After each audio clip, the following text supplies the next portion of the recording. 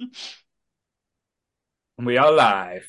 Live. Hi, everyone, and welcome to the Nerdy Up North podcast. It's a nerdy podcast and it's hosted by Northern Nerds. I am one of your hosts, Sam. And I'm the other host, Paul, and we are joined by a concothery of nerds this evening.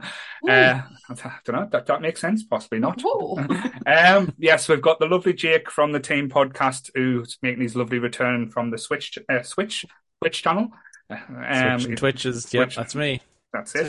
Twitchy, Jake. And due to popular demand as well, because, like I said, Sam has never got so many messages from people saying that they love this guest. He is probably now the new favourite guest of the podcast, which is Graham.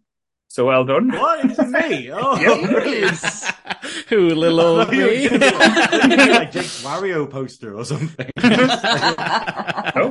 Apparently, Sam was getting inundated with messages saying how wonderful you were, Graham. So well done. Oh, that's so sweet. Thank you. I just didn't tell you. Lovely to be back and talking about like nerdy stuff and not talking about Hitler. So that's the tagline for the podcast. What's the episode about? Not Hitler, right? Oh, shit, hell. Honestly, and we have the beautiful Sonia has come to join us as well. Hi, Sonia. Welcome to the podcast. Yeah. How do I top that? How do I follow that? How do you follow up to the bottom? No, yes. Thanks for having us. No, Sonia's been live twitching as well, but she joined us on when we did the bank holiday Monday and the kind of non-celebration of the Queen's death, shall we say? Yeah, the alternative viewing. Yeah. Yes. And like I say, I've been trying to get her to come on the podcast for a while, and during tonight's topic, I thought was the perfect thing. And again, I did pre-warn her before we did go live, only a few seconds before, to be fair. With her being a new guest, tell us a little bit about yourself there. I'm still not ready. Hello, I'm Sonia. I live in the Northeast and consider myself to be a nerd up north. I love the group. I absolutely love video games. I stream on Twitch every Friday and play indie horror games and have a little bit of a drink, and I don't know what else to say. I'm sorry. No, it's great. We know you now. No, I'd like to say I'm not one of these people that actually does. I'm weird because, like I say, I follow Twitch, but I get bored really quite easily because I normally just jump on to abuse. What a thing to say to people who do three people on here who do Twitch. I've always got to be on this way towards something. Hang on. Yes, I got you guys, but it gets boring. Yes, but I normally just jump on and just to give Goodwill and Jake abuse. To be fair, or mainly Goodwill because he picks shit games. To be fair, but like I say, when Sonia does go live, I do normally stick around quite a lot because, like I say, she plays these weird kind of spooky games as well, and we normally just take the piss out of random shit. Like I think the last time there was some random dog walking about, so we're just making up things about this dog. The dog with the human face. Yes. Interesting. Spooky. Sonia, I like your streams because it's kind of like a family atmosphere, because oftentimes your mum will pop in the chat and stuff like that. And anyone who's around you will just pipe in on the microphone. It's a good time. But yes. And Graham is always entertaining as well. Like as we know, just off 5 minutes before coming on the podcast, he had us all broken. So he's so lucky that wasn't recorded. All I'm saying. But yes, it was comedy gold. So what I'll do is I'll get the disclaimer out of the way so we can crack on and talk about horror video games. Yes. Okay, so everything discussed in tonight's episode is our opinions and our opinions alone. If you would like to discuss anything from tonight's episode, please come and join us in the Facebook group where we can have an open discussion. What we want to do is have anyone come for us and tell us our opinions are wrong. We can all agree to disagree in fandom, so let's keep it fun, keep it kind, and keep the toxic behaviour out of nerdism. I can see what you're doing. I'm not going to open that, don't worry, because I think Donna would actually stop speaking to us if I did. And check.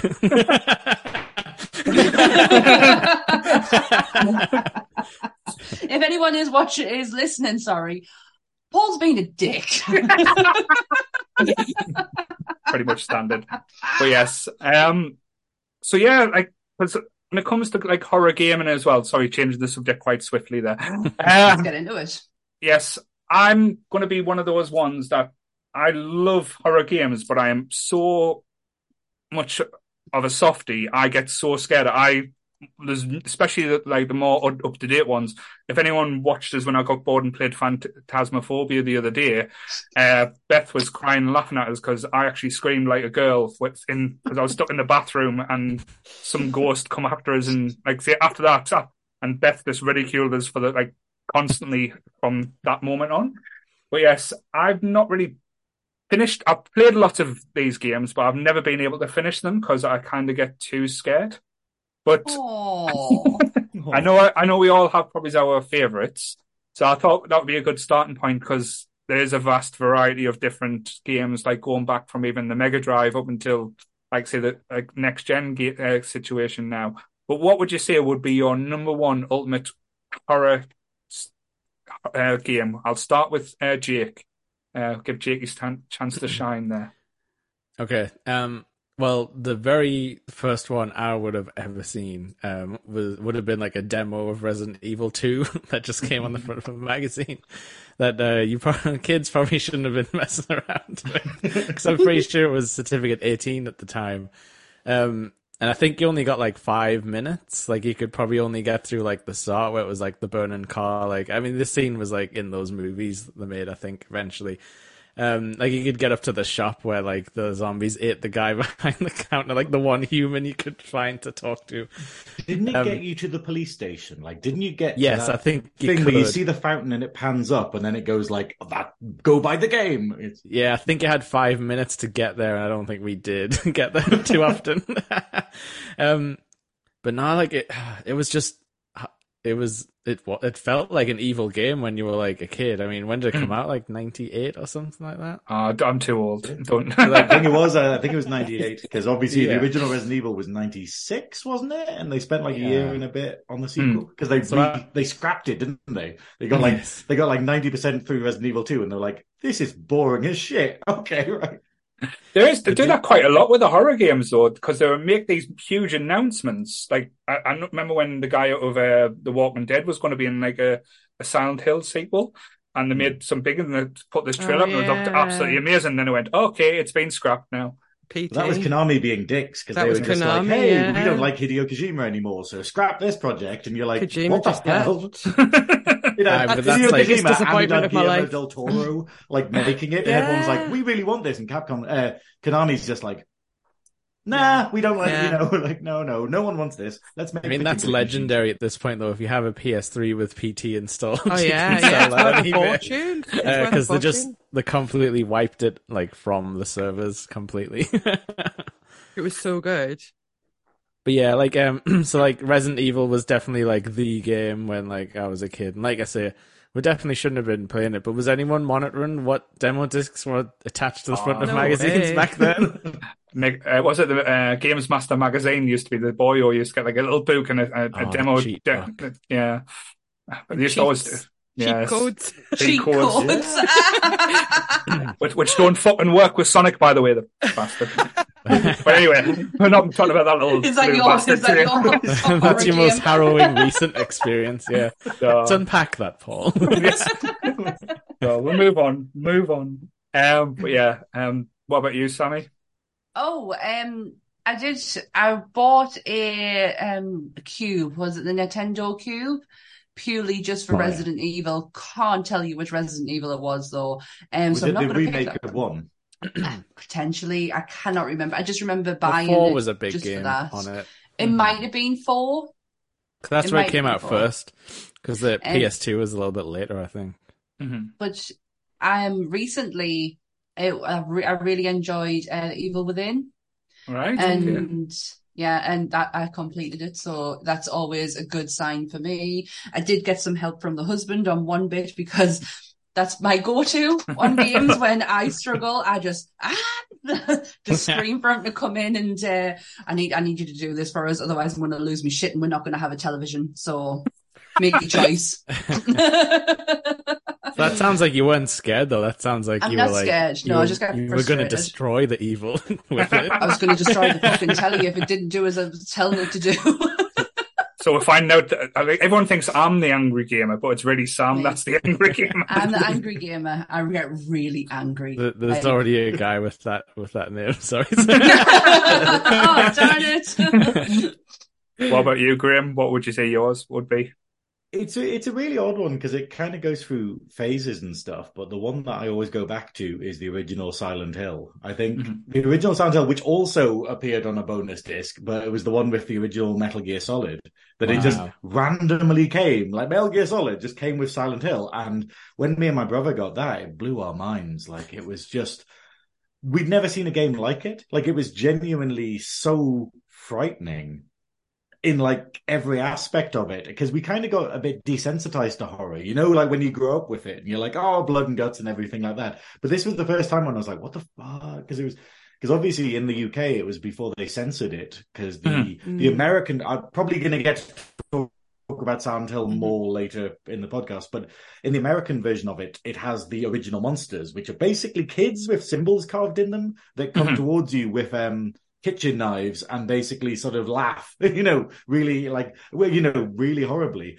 And they cut them out of the UK one and the Japanese one. So, but the demo disc still had them on. It was before they changed it. And so it's just infinitely disturbing going around to school with these little kids with knives kind of thing. The first time that we'd had like flashlight kind of physics and stuff in a game where there's like darkness and it's a classic.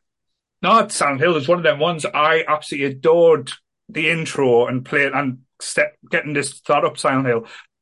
Then it got too scary for us. Real talk, I literally could not play that game as a kid. Like I couldn't even take the piss. Like, I really can't. I feel for you. No, but what made it, I don't know, made it a little bit better as well. Like the first time no, it wasn't the first time. The second time we went to Florida, like when my wife Nicole came with us, they had a special, you know, when the Universal do the horror nights. Yes, I heard about these. They done the Silent Hill, was a maze, but it's like basically like a haunted house, but set out like in Silent Hill. And we went in. I went in because this was the first one we did as well, because it was the first entrance. Like, oh, what's it going to be? It'll just be a few actors walking around.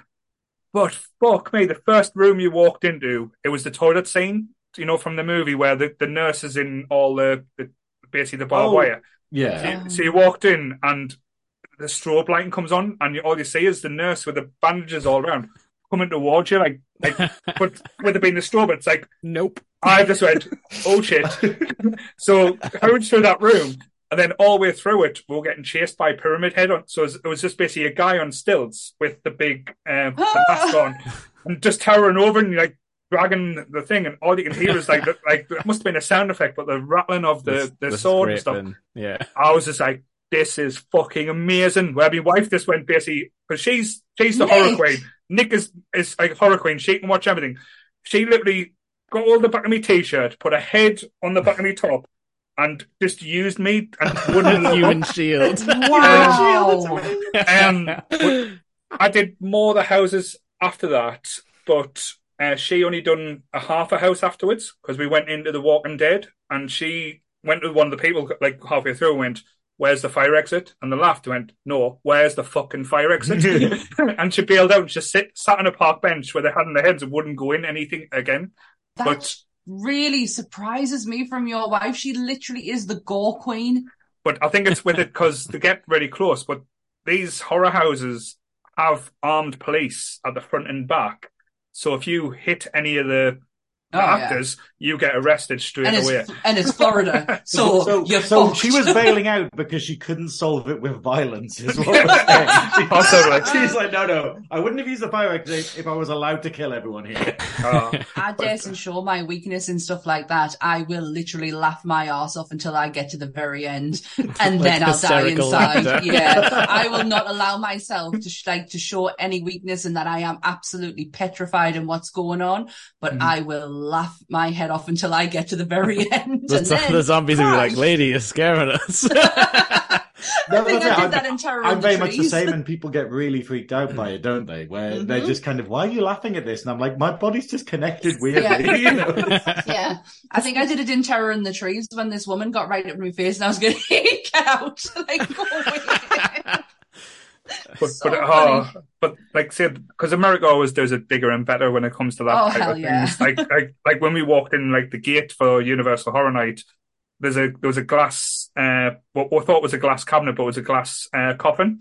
And we thought then it was a waxworth person in, but no, it was a real woman, but was covered in real rats. Wow. And that was just the entrance to like basically the park.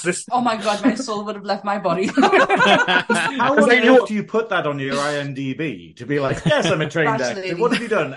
Woman in glass case with rats? Rat lady. Rat casket. It's like an IMDb where it's got that credit that's like, lady who pisses herself. And you're like, it starts your career right there. Back to Metal Gear Solid again. Well, so Silent Hill was Graham's pick. What about Sonia? What would you say your pick would be? I've had so much time to think and I still can't choose one. But I think what Graham said about going through like cycles or phases, I'm very much like that. And I think it depends what kind of mood. Mm-hmm. I think for me, one of the biggest, like most impactful horror games, I don't know that I could say favourite, but most impactful for me was probably Amnesia. Right. Because it was the first like sort of PC horror game that really felt like I was immersed in the horror. Mm-hmm. And that's what got me wanting to explore others. So actually some of the older games I played more recently as an adult because as a child I didn't. Does that make sense? Yeah. No, it's perfect. So I've not heard of Amnesia, so have you not? No. Yeah. It's a very subjective one because loads of it's like horror movies and stuff where basically loads of people go, oh, it's not scary, it's a bit crap. And then for other people, they're absolutely petrified by it. And you're like, because people react differently to it, but it's basically the first walking simulator really where it's like, but it's really frightening. And the monster in it, like the way it works with the sanity is... All right. You can explain better. You can't fight, you can't attack. All you can do is run and hide. And if it finds you, it will keep hunting you. So you've got no choice but to turn your light off and hide. And you have a sanity meter. So the longer you're in the dark, the more crazy you go and you will die from that. So it's finding the balance between being in the light, but also hiding. And you've got lots of puzzles to solve. And you're in this big abandoned like castle. Oh, that sounds amazing. So it sounds a little bit like Alien Isolation as well. It's almost like some I guess it's a really thing. similar concept, but less scientific. It's a lot more like old-fashioned, but it's the same kind of concept. Alien came afterwards as well, but they probably did take a lot of... I think so.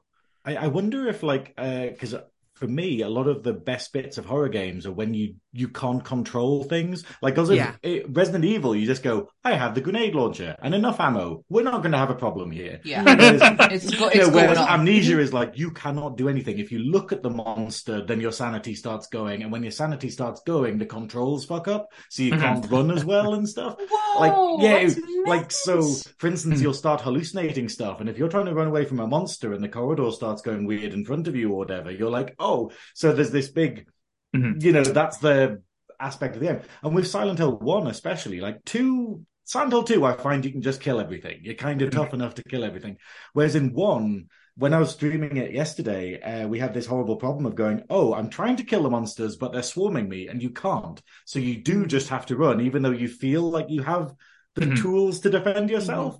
You just end up having to run a lot of the time, and I think that makes it really scary. Yeah, because in Silent Hill 1, you'll be like running through like a horrible dark town with like friggin' like pterodactyls flying. Yeah, the fucking pterodactyls, the dogs chasing you, and you're just like, what the fuck's going on? And then all you've got is a tiny little flashlight thing going. And then obviously the soundtrack is Akira Yamaoka hitting some bins with a hammer. And you're like going, okay. That's like everything's designed to make you like as uncomfortable as possible in I guess the best horror games. You could call them the worst as well, I guess. Definitely. Because of how bad they make you feel. But that's one of the things I loved about the first Resident Evil on the PlayStation as well, is when because as you said, normally like modern day games, you ammoed up to the hilt, you find things all around to help you support, because they want you to keep playing. They want you to like continue, like say, especially if they're buying like downloadable content and stuff now, which kind of spoils a lot of games, but I'll get into that rant later. But with the old Resident Evil, you start out with like 3 or 4 bullets. And if you waste your bullets, it's not as easy to get back. So you kind of like run around hitting like zombies with shit knives and stuff like that.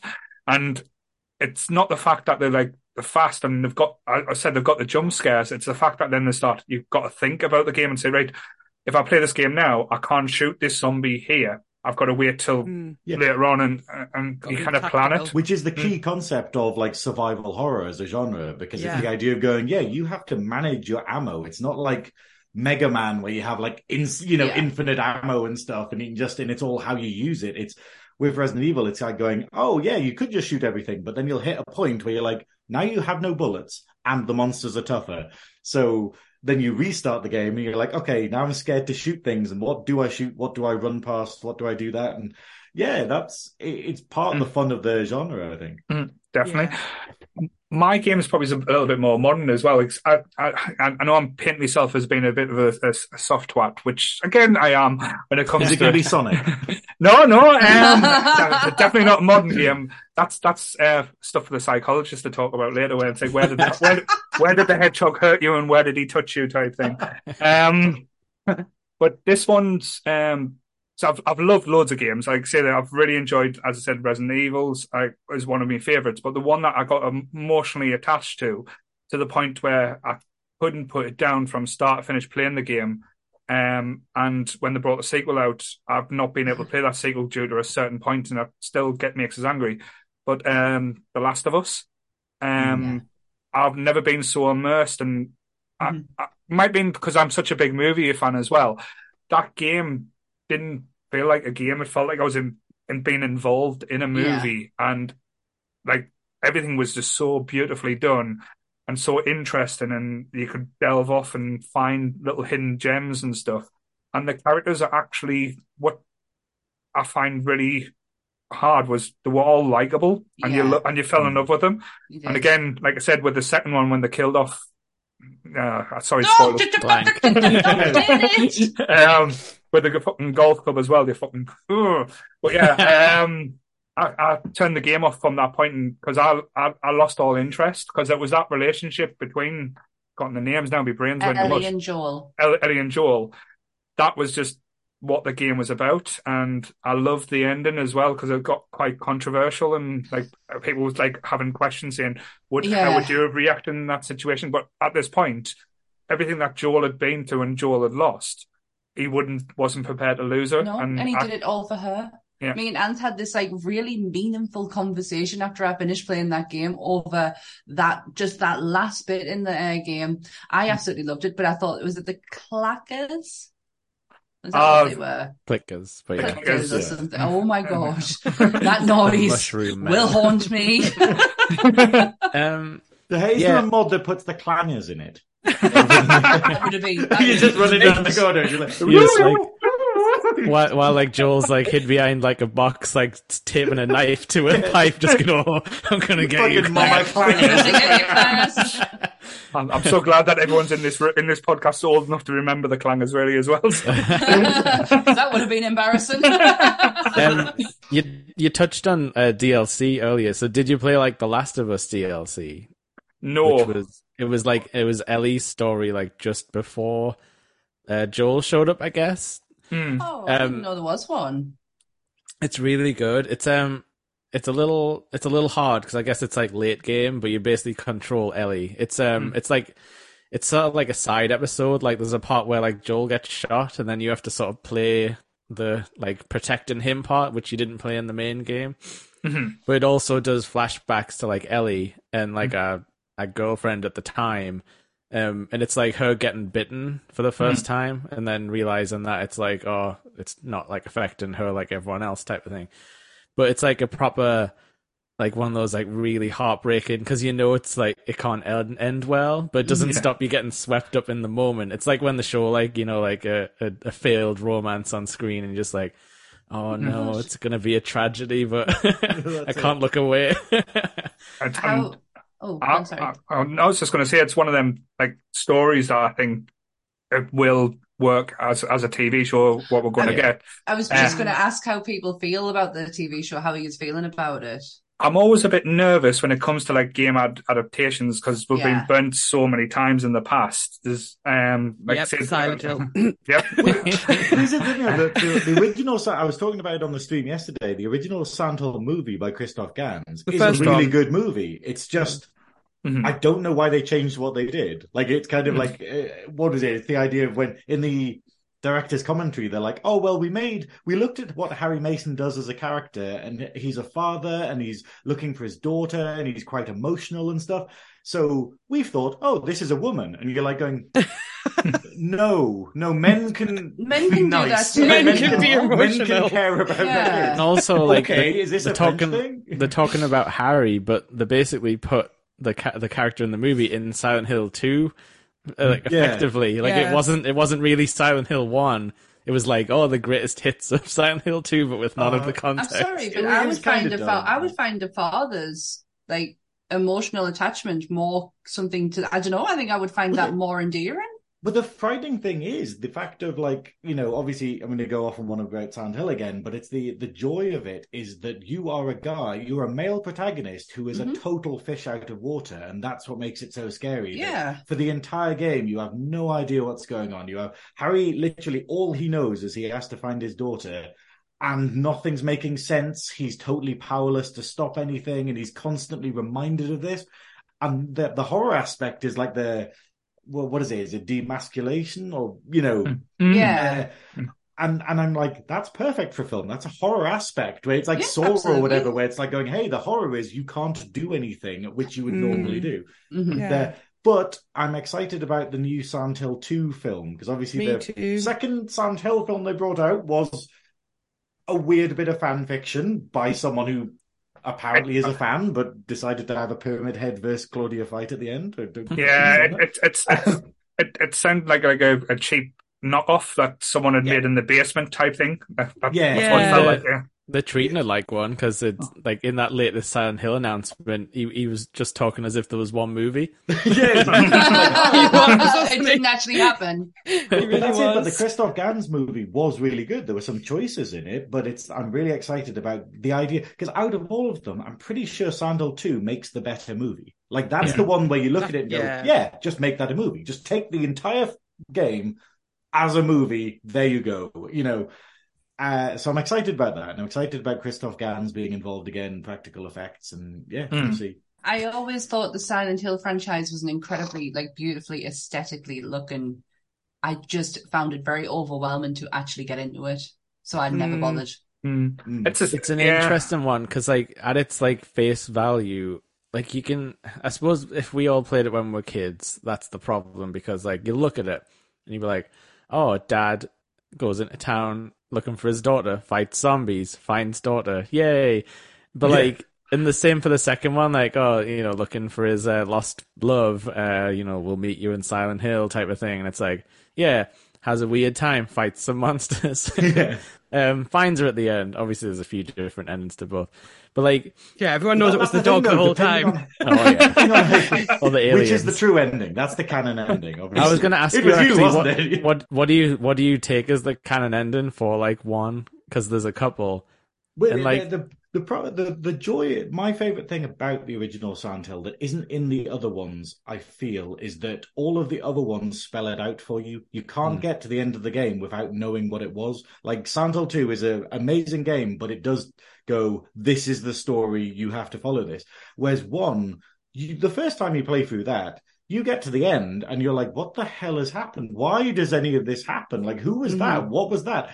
And I think that's an amazing thing because we don't get that in Western media. We don't tend to go, hey, we tend to give people the answers on a plate rather than being like, no, you need to look around. And, so the first time you play Silent Hill, you are always going to get the bad ending. Yeah, spoilers, the bad ending is that your daughter gives birth to to God. She becomes like a god, and you have to shoot her, and then she dies, and you're left. Oh my God! Yeah, and you're left absolutely sort of distraught. But then when you replay it, there's random things you have to do that you would not think to do that totally unlock different endings. So for instance, it turns out that if you have a certain item, then you can actually force your daughter to give birth to God and then you can just shoot the god, and then as your daughter's dying, she gives you a baby, and you run off with the baby, and that's the happy ending. But that's the happy ending. Oh yeah, this is Silent Hill. This is like it's like going Resident Evil. That was a happy ending. A lot of people died. A city got nuked. So, but I like the idea that you can happily play it and not have a clue what has actually happened to you, because Harry is not the main character. Harry is not the protagonist of Silent Hill. He is a guy there doing things, and you play as him. But it's all about someone else who's not on screen most of the time. It's sorry, but that's it's fine. That's what we love. But that's kind of what they went for at the ending of like the actual Silent Hill movie. They wanted that confusion, you're not knowing, because then she got out, or did she get out, or is it still there? That is an ending effectively in Silent Hill 1, isn't it? Like I'm thinking 2, the car crash thing. Well, yeah, because what the endings in 2, obviously the canon one is the dog. So where basically you go into a room and it turns out it's a tiny dog with a control room that's been controlling everything all along. It's like on the control panel. And then there's like a dog song playing. Yeah, but that was Dogtanian actually. But basically the canon ending in Silent Hill 2, I think, is basically that he leaves, he gets over his grief, he adopts Laura, the girl that you meet kind of thing, and goes on and lives his life. Whereas obviously the other ones are that he commits suicide, that by driving his car into the lake. The other one is that he leaves with Maria, who he knows is going to die soon, and he'll have to repeat the whole thing again and go through his grief. So he basically compensates for his grief, but doesn't get over it. And, it's all that kind of stuff. Like James is like one of the most interesting like horror protagonists ever. James Sunderland actually as well. Wow. Because he's like worst guy ever. He's a shitbag. When you actually take the entire context of the game, obviously you don't know at the start that he's like a dirtbag, but like he's like effectively the game is like he's like struggling with the guilt of leaving his like ill wife like to die, and it's like like is he going back to save himself, like his own reputation, or like does he actually care enough? And you kind of get like there's like a really like beautiful part where like you read the letter, like you remember that part, right? Where like it actually plays the letter like in her voice and stuff, and it's like but it's like such an interesting game because you don't know whether to love or hate anybody that you come across. It's so confusing. I think the worst part is, this is a mild spoiler for the game. I'm not going to spoil the main thing, but it's basically what happens is at the beginning of the game, he's got a letter and he reads out like, a paragraph from it. And it's like, I'm waiting for you in Silent Hill. And stuff, and he's like, and then it ends, and he's like, I got a letter, so I've driven to Silent Hill. And then at the end of the game, it does the letter again, but continues it, and I'm like, hang on, did he just not turn over? He just stopped reading. That would have solved the whole fucking thing if he just kept reading, and it's like, and the full letter is obviously like his wife being like, hey, I told the nurse to send you this once I'm gone, and it's that. And, and you're just kind of going like, just read the full fucking letter. I guess like that's part of it as well, though, isn't it? It's like it's like there's a read on it where it's like he's so like self-absorbed, he like thinks he's like has to fix it, and isn't. He doesn't want to believe. He's ignoring. He's ignoring the grief, isn't he? Like if he can focus on fixing a problem, you can't fix that loss, but he can fix the chance that she might be in Silent Hill. Yeah. You know what's amazing though? I know because he's like going deep diving into this as well, which is like said psychology. but that's the thing, because if you think about like the horror games that came out, we had like quite a like when the PlayStation came out, there was quite like a lot followed it. But before them, like say we went from like the Sega Mega Drive and stuff like that. Like the happy. So there were quite like high concept games, like and quite a big jump from what we were getting before. Because I think before then, the games on the Mega Drive were like Slaughterhouse, something that was like a riff on like the Friday the 13th films.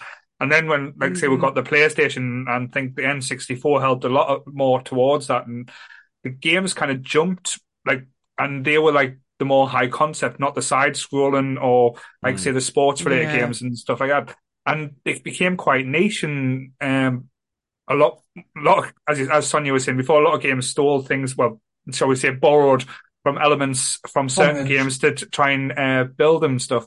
But I think, again, me being not, like I say, able to play these games for being a tart, shall we say? But they've kind of grown and gotten more deeper and more elaborate, and even simple concepts like the ones we play now, like the Phantasmaphobia ones, are brilliantly worked out and like simply done, but done better than most of the, like say, the games got now. But even from the jump going from what we had to the PlayStation for the first Resident Evil and Silent Hill, I don't know what Silent Hill came out for first of all, was it? It was PS1. PlayStation in One. 99, I think. 99. And this was before Blu-rays as well, so that like all the graphics and stuff, I know some of it was a little bit blocky and stuff, and always are remaking it, but the storytelling and everything was always brilliantly done. There's not many games these days that kind of grasp or get that element as well, if that makes sense. Mm-hmm. I totally agree. I was going to say, actually, like, based on what you were saying about The Last of Us, that I feel like it's definitely subjective, but for me, if a horror game has a plot and that plot is some form of like psychological horror, it's more impactful. I'm more hooked. I'm more tense. And I do and have played games where it's just like, you know, just silly fun and I'm being chased by things, but they're not games that I'm ever going to remember the title of because they didn't have that kind of that hold. And I think that games like Silent Hill and Resident Evil set that precedent. They kind of said, like, it can be both. It can be scary, it can be tense, but it can also be deep and meaningful. And there's no reason, especially Silent Hill. Because we're talking about horror games as well, I really wanted to ask this question as well. It's just 'cause it's a funny question. What games scared you the most? Oh, at Dead of Night. Dead of Night. At Dead of Night, it's an FMV, which is I can't remember the word, but it's basically where it looks like real movie. Right. Yeah. And you press you're in a hotel and you press an arrow to go around corners and there's a guy with a bat and he'll just be waiting around the corner and he hits you. It's honestly to this day, I still sometimes think about it when I'm lying in bed and I like get a little bit of a shock. It is so realistic. Oh like whenever you're in a hotel corridor and you're like, I don't want to go down around the corner. He was called Jimmy and he dressed up like a clown and he had like a weird wig on. And you just made it 10 times worse now. Clowns. Get out, good job honestly. catching that on. Check it out. It is absolutely amazing and horrifying. It's amazing. That is brilliant. We have to get a list of all these games so we can find them. I know. What about you, Jake? Mine's going to be kind of not what you'd expect horror-wise, but I think they definitely did set out to make a horrible game. But The Legend of Zelda Majora's Mask on the N64 is very much an absolute trick. If like you loved Ocarina of Time and you're just like, oh, cool, they've made another Zelda, and like the game opens with like Link getting scared off his horse, so like your horse from the first game is gone.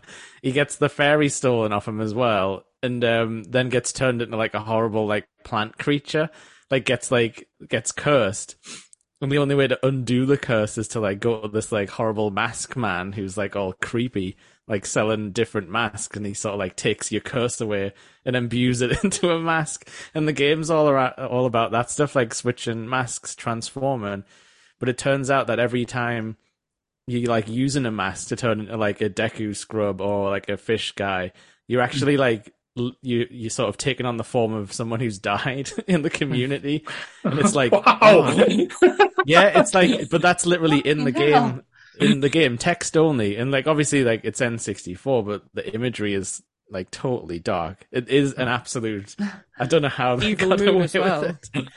But yeah, there's like you kind of like assuming the identities of these like pillars of the community to sort of like undo the bad that happened when like they were sort of killed by like the great evil.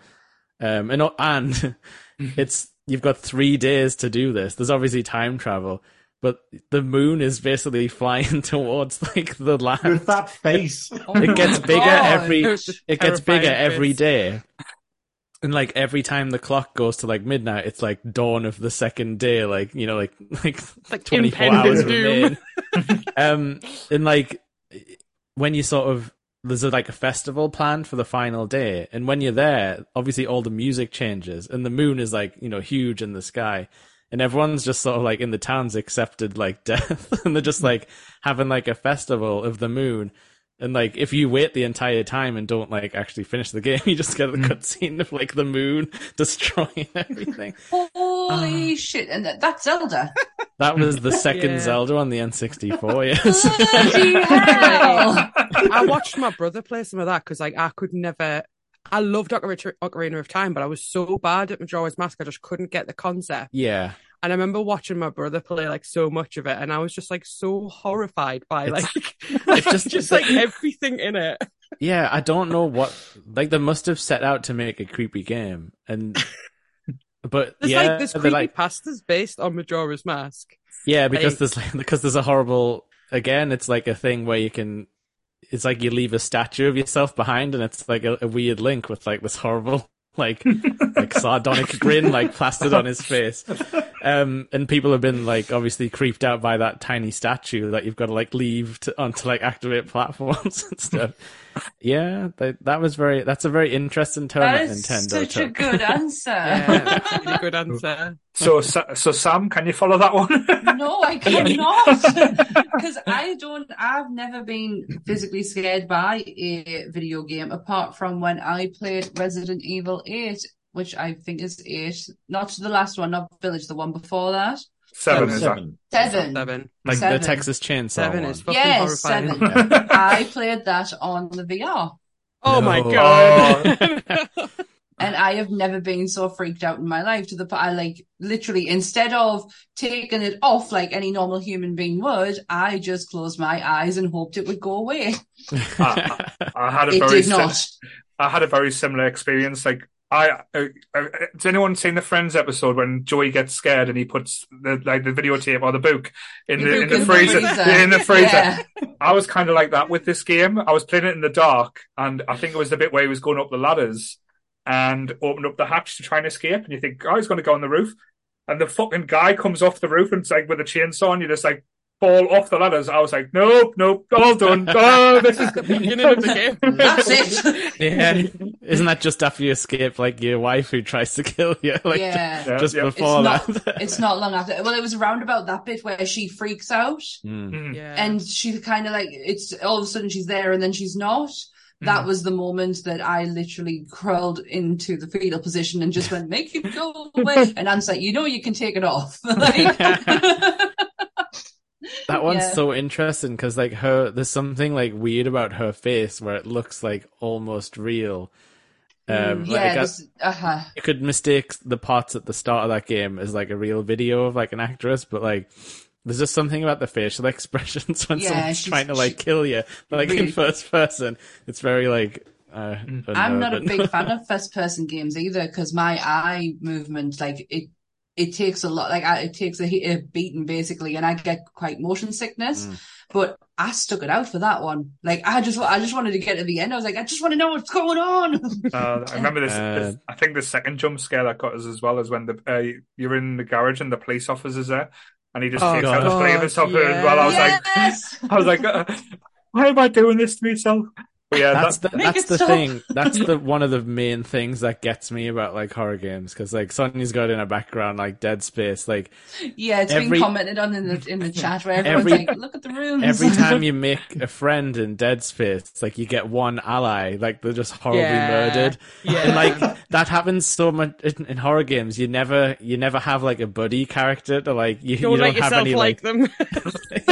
They're gonna die, and it just takes away like your safety net. Like in games you usually have like like a posse of like random characters about, but you never get to be comfortable, like except for like the shopkeeper in like Resident Evil sometimes. Well, I think the other side of that is that when you do get someone who's constantly there who will survive, they are the most annoying thing in the entire world. Such as, so you want them to die, like escort missions and stuff, like in 4 where you've got Ashley, or in Silent Hill 4 where you've got like Eileen and stuff, where you're like, wouldn't it be great if they just died? Actually, you can just put her in a dustbin most of the time. The solution is to be like, okay, I'm going to protect you by putting you in a bin. I put Put Ashley in the bin. But yeah, like there's obviously all the memes and like, yep, that's it's just constantly shouting for you. or like Eileen in 4 is the worst. In Silent Hill 4 is the worst thing in the entire world because if you give her a weapon, she'll aggro the enemies. But you can give her a handbag, so you equip her with a handbag, and she just runs up to a room full of enemies and goes, ha ha! And the amount of damage she takes in the game affects the ending. So that's kind of horrific. Actually, I'll stop talking because I'll probably talk about it when it comes to me. So moving on. So the game that scared you the most, Graham? Well, I've gone through several. I mean, ironically, I probably want to say Silent Hill 4 because it's so terrible. Is that one The Room? Yeah, it is one of the worst games I've ever played that's like on a grand scale, like released on a grand scale. Because the mechanics are awful, the plot is nonsense, and it kind of just shits over the rest of the series. But it has mechanics in it that genuinely made me go, oh, this makes me very uncomfortable because they're so bad. Like we're saying with Eileen, we're escorting her, where you're like, oh, I don't want to do this. Oh, no.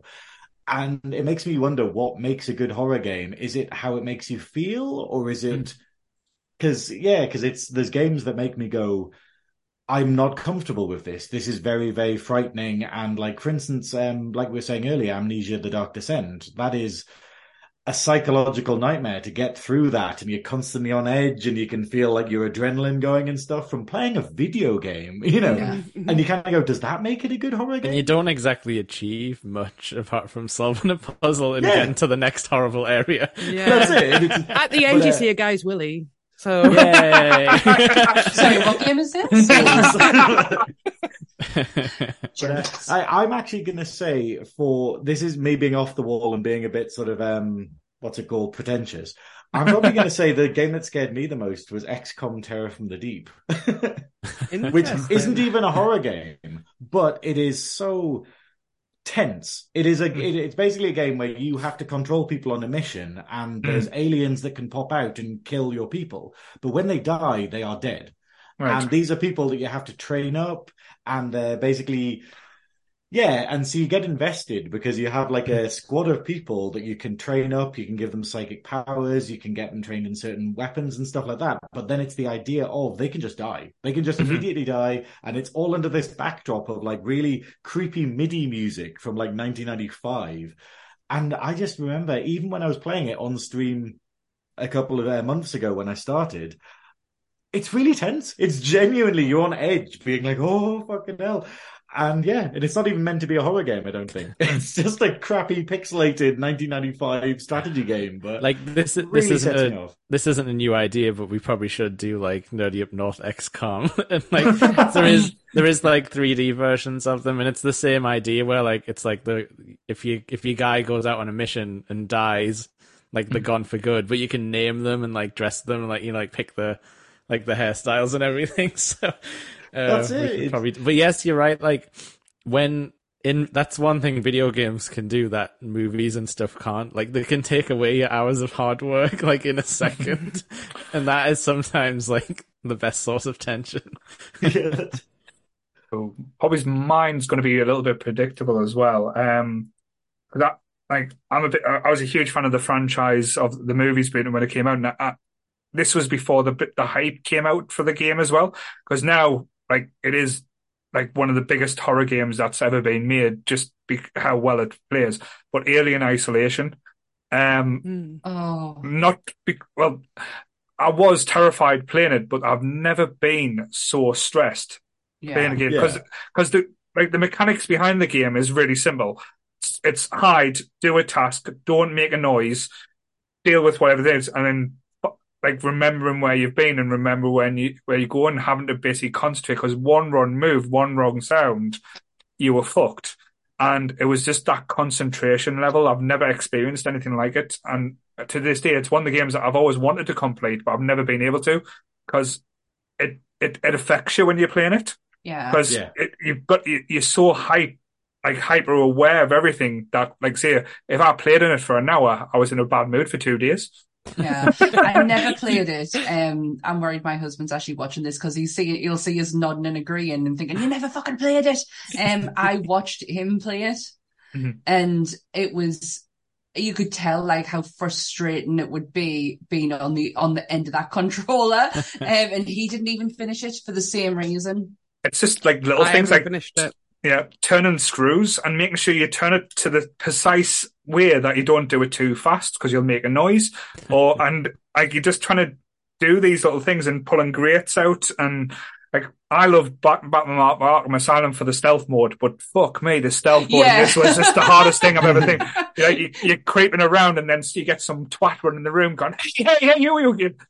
Fuck, man, what the fuck are you doing? Or a horrible, like, android that looks like a crash test dummy, just being like, halt, you are in danger. I was on a proper Alien high at the time. Like, I'd been watching them all, and I was like, yeah, let me sit and watch you play this, and, oh, shit. It's interesting, because it is, like, it's like Ripley's daughter as well, so, like, it's like up there in the fan service echelons of, like, what you might want to see. I knew when I first heard about that I could never ever play it because like xenomorphs are like the only things that like has been in recurrent nightmares, like from watching the movies when I was a kid. So no thanks. I don't want to be. I'm good. I don't want to actually walk into any rooms that might have a xenomorph in them. Just in case it appears in my dream. Speaking of dreams, I want to know if I've made this up in my head or it actually does exist. Interesting. I remember back in the day going to one of my friend's house and she had bog standard PC, but she had a PC game on it. We're talking like 94 to maybe between 94 and 98. 94 to 98. And it was a group of girls in a dormitory. And I like the sound of it. I'm in. And it was like a reality TV show. Like, but not as we would know reality TV today. Yeah, it sounds like Night Trap. Is that what it is? And it was to do with vampires and shit. Yes. I am not making this up. No, it was brilliant. It happened. One of my drag friends, Jasmine Dick, which is amazing name. Yes, amazing name. Unreal. They did like a stream of it because apparently there was like a 30th anniversary or something came out like a couple of weeks ago. Can we? And Steam, I did not realize there was so much to the game, but it's a terrible game. Oh, it looked like, but at the time, yeah. At the time, you're talking like the mid-90s, and I'm like, happily playing on my Mega Drive, and then you see this kind of thing in front, like, well, what's going on here? Well, I think like on YouTube, there's a documentary about the making of Night Trap, which is fascinating because they're all going, we like how they filmed it, how they set up the house and stuff, and why they did the costumes the way they did. And obviously they did the costumes because they only had like 3 guys, and they were like, how can we make it where it looks like there's way more vampires? I just remember being like totally like blown away by it. Like I'd seen movies where this kind of thing existed, but it was never like reality. And then all of a sudden I'm sitting in my friend's house and she's like, I'm going to play this game. And I generally thought for a lot of years I was making this up. But that's the thing though, for the 90s for PC gaming, I know like I was like in a crowd where if you had a PC, the only game that most people were playing was Champ Manager. That was less vampires in that, isn't that there? is. But I remember saying there was quite a few games where they were like based on either like mysteries or TV shows. I'm sure there was an X-Files one where it was like a point and click where it's like a scene of the movie. It's almost like, like Big when you see type in saying grab wizard, grab sword, but it was almost like the X-Files where you like tell Mulder to go outside and he gets up and goes outside. I'm sure that was one of them as well. I can't remember it. I might be made up. It was like a little bit like... I got the name. It's called XCOM. Oh, I forgot the name. But it's one of those ones, the same as the original Blade Runner game for like PC, where there's literally hours of dialogue. And you can literally just find videos where they're like, here's all of the cutscenes and all the dialogue. And you're like, this is way more than anyone is ever going to see. Because it's like, they got David Duchovny to record dialogue for like, oh, you randomly die in this bit, or you randomly do this. And it's like, it was amazing. There was so much effort put in there. Sorry, Jake, I cut you off. No, I was just going to kind of say the same thing. Like Sonia touched on it before, that it's like full motion video, like FMV, like that was the genre. There's tons of it. Like it's a bit hard to get running, but yeah, there definitely was like an X-Files one. Night Trap's interesting because I think that made it onto the Sega CD as well, which was like the CD add-on for the Mega Drive. That was like touted as like oh, this is like the crazy band game because it's like CCTV footage. Yeah, trying to stop the murderers getting in. Didn't come out because the bizarre thing is the documentary says that Night Trap was actually filmed in the 80s, like in 89 or something. Wow. But then didn't come out till like 93 or something. But then didn't it come out like around the time of Phantasmagoria and A Puzzle of Flesh? It's like Phantasmagoria and then the sequel, A Puzzle of Flesh, which is really fucked up. Like, watch that. Don't play it because it's terrible, but watch like a playthrough online of some poor sucker doing it for you. Yay for Let's Plays. To be fair, though, most of these games I remember having about 17 floppy disks you had to put in just to load the game. You've gone into another room. Put in disk 47. But, one video file, one posted stamp video on each one. I'm feeling more and more like Grandpa Simpson. Back in my day, putting floppy disk 14 in. But yeah, but it was one of these weird things where Night Trap wasn't actually that scary in comparison to some stuff that was on the market at the same time. But I think people jumped on it. They kind of went, look, it's a horror game. It's corrupting kids. And it they were like, oh, look, it's a game where you kill like sorority girls, like, you know, like set up death traps for them. I mean, you know. It's 2022. Was this after the Mortal Kombat trial by any chance? It would have been just after, because like I think MK was like 94-3 around that time. Yeah, that's when they tried to take the blood out of Mortal Kombat, so you had to put the actual cheat code in to get the blood and the fatalities to actually work. Was it like Abacab or something? But they really took the blood out of Mortal Kombat. Yeah, the original Mega Drive version, you had to put a cheat code in to get the blood in, so you can get the fatalities. Yeah, and then it's the fucking point. To this day, they still do. They still blame games for like so much shit that.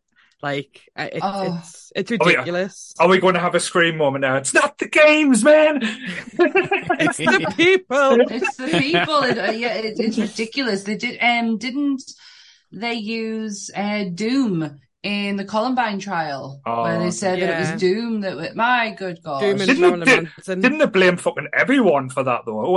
Everyone except the people who actually fucking did it, I think it's one of these things where they're going to blame the games and everything, but they're not going to be like, should we get rid of guns? It's like, no. Don't be silly. No, we're just going to pass blame on. My God, we're not going to take action like that.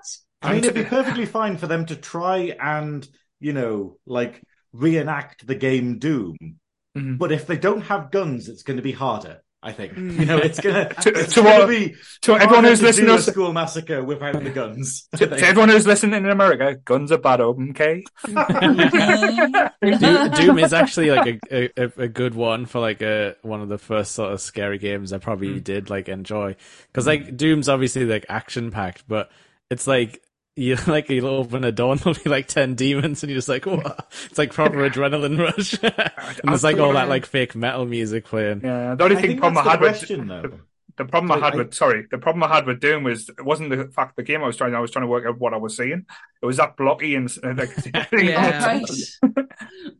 Sorry, Graham. What I was going to say though is the idea of like what is horror? Like obviously we can talk in like game terms and like movie terms and stuff, but it's like all the stuff for me is how it makes you feel, like how it's like we're talking about like Alien Isolation really making you scared to go into the next room and stuff. Whereas actual like visceral, like blood and guts and stuff, you kind of go like, I'm not scared by that. I'm kind of desensitized to it. Like, you know, where like Mortal Kombat, I don't find scary, and stuff like Doom I don't find scary because it's you can solve the problem. You have lots of guns. You can fix the problem. So you know, but obviously the adrenaline's there because you're like, oh god, I've got low health and stuff. But it is strange, isn't it? How you could make something like you were saying, Majora's Mask is scary, like actually is horror to you, even though.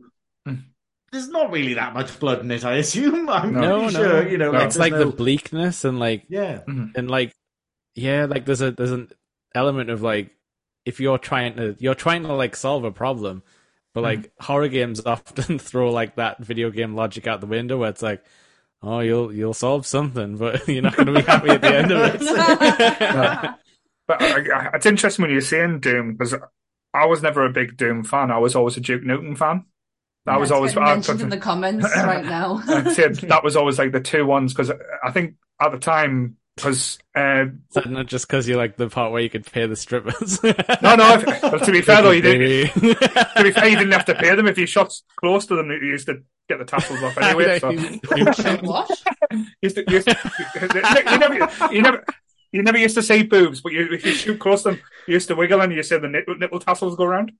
I don't have time to play with myself. But it's like everything. There's so many cheat codes. Like what was the one that was the big one? I think we've talked about the Lara Croft cheat.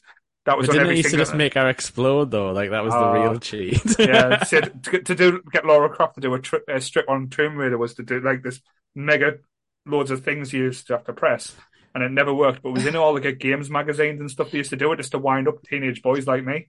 It wasn't for a very long time that I didn't realize with Lara Croft that the aerobic the course thing that she does at the beginning is not the game.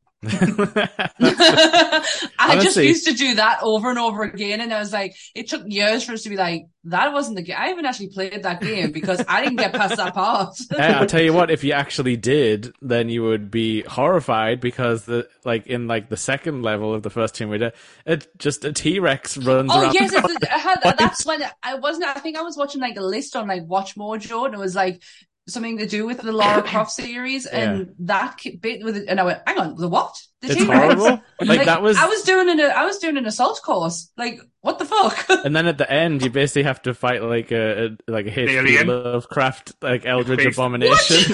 Yeah, it was on like a weird platform, and it was just like had no legs, and it was just dragging itself along like a skeleton man. What did I do? No, but that's the bizarre thing isn't that how Quake ends? Doesn't Quake end with fighting against? Is it Yog-Sothoth? No, it's not. It's It was like a blob monster in Quake, wasn't it? It was something. Yeah, but it's apparently Shub-Niggurath or something. It's one of the Eldritch old ones or whatever, and you like just one go, of the named hell? creatures. This is a Lovecraft game. But saying that though, because it's interesting talking about the Lara Croft games, because the new ones that came out for the next gen consoles were survival horrors in a way. Brutal. They were really good. I love them. I suppose that goes back to like The Last of Us, where it's like the horror of man. Like they're the worst. You know what? I think Graham's right though when he says like, "What is horror?" Because I think it's such an interesting concept, and I think we'll all have totally different concepts of what horrifies us. And blue fucking hedgehog. Yeah, exactly. It's so true though. Like there's certain games that are considered horrors, which to me are just action games, and I would never see them as horror. Yeah. Lara Croft ones for sure had its moments. There's one cutscene where she's in blood water, and she rises up through this blood water, and you're like, holy shit. Yeah. But I got the Lara Croft game when I got back into video games as an adult.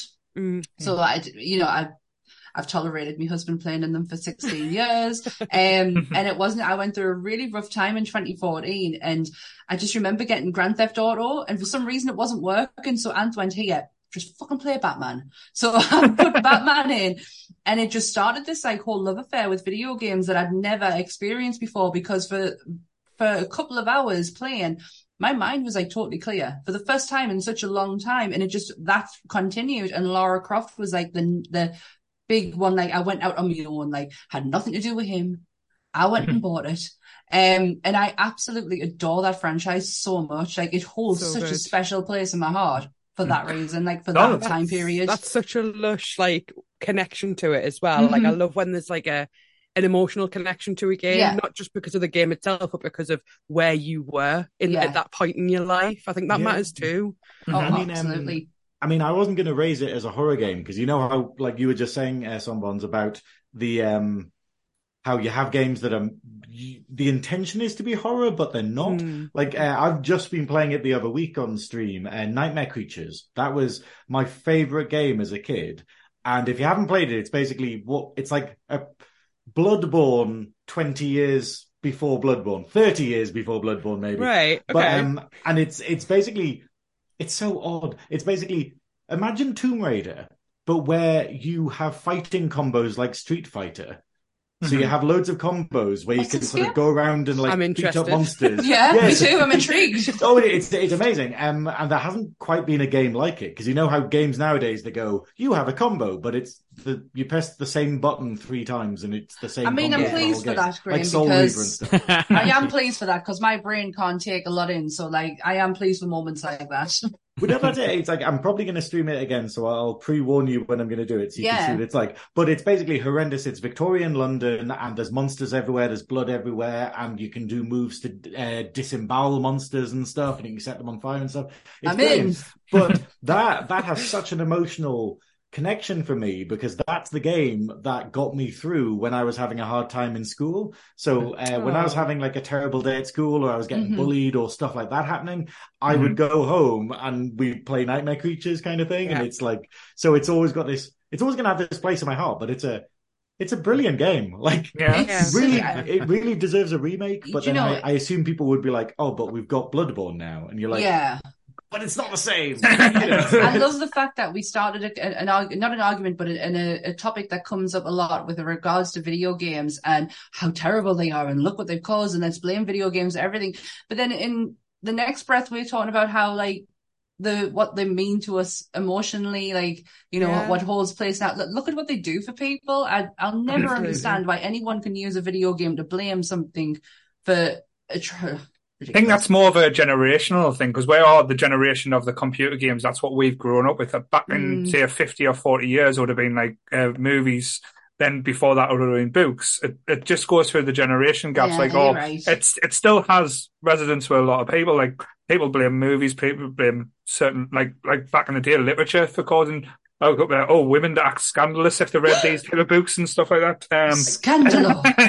I think though, like I'm going to be, you know, this is me being devil's advocate, but I think there is something in like blaming video games for things. But the fact is, it's not the video games that make people kill. It's not video games that make someone shoot up a school. That's the human intention behind it. Yeah. But it can probably help in a way, but I think all media can. Like fucking definitely. What's his name? The Zodiac? No, what? Oh, who's the crazy American killer who said his like neighbor's dog told him to do it? Son of Sam. Yeah, Son of Sam, and obviously he was making that up, but it's this idea of anything can trigger you. It's like watching the bloody Moomins probably makes someone go like, I need to kill. Clangers. Clangers again. What's that Clangers? Moomins was bleak and scary. The Moomins were fucking terrifying. But when Moomin Papa loses his hat, he goes fucking...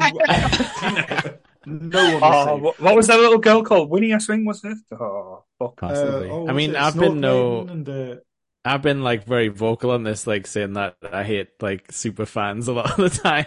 And if I'm being totally honest, video games has one of the worst fandoms on the entire internet. Oh, absolutely. So, it's not the game. It's not all of the game developers' fault, but I think the way games are built can influence behavior and attitudes and like what you can expect. I don't think it's any horror game. It has to be there in order. It's just heightened and brought to a visualized conception. This is what Anthor was saying. Is it always something has to be there first. A troubled mind's always going to be triggered by something. Yeah. So it could be walking down the street and seeing an advertisement saying, get some beans to this cookie. I haven't hit someone with a tin of beans. It's not going to be as simple.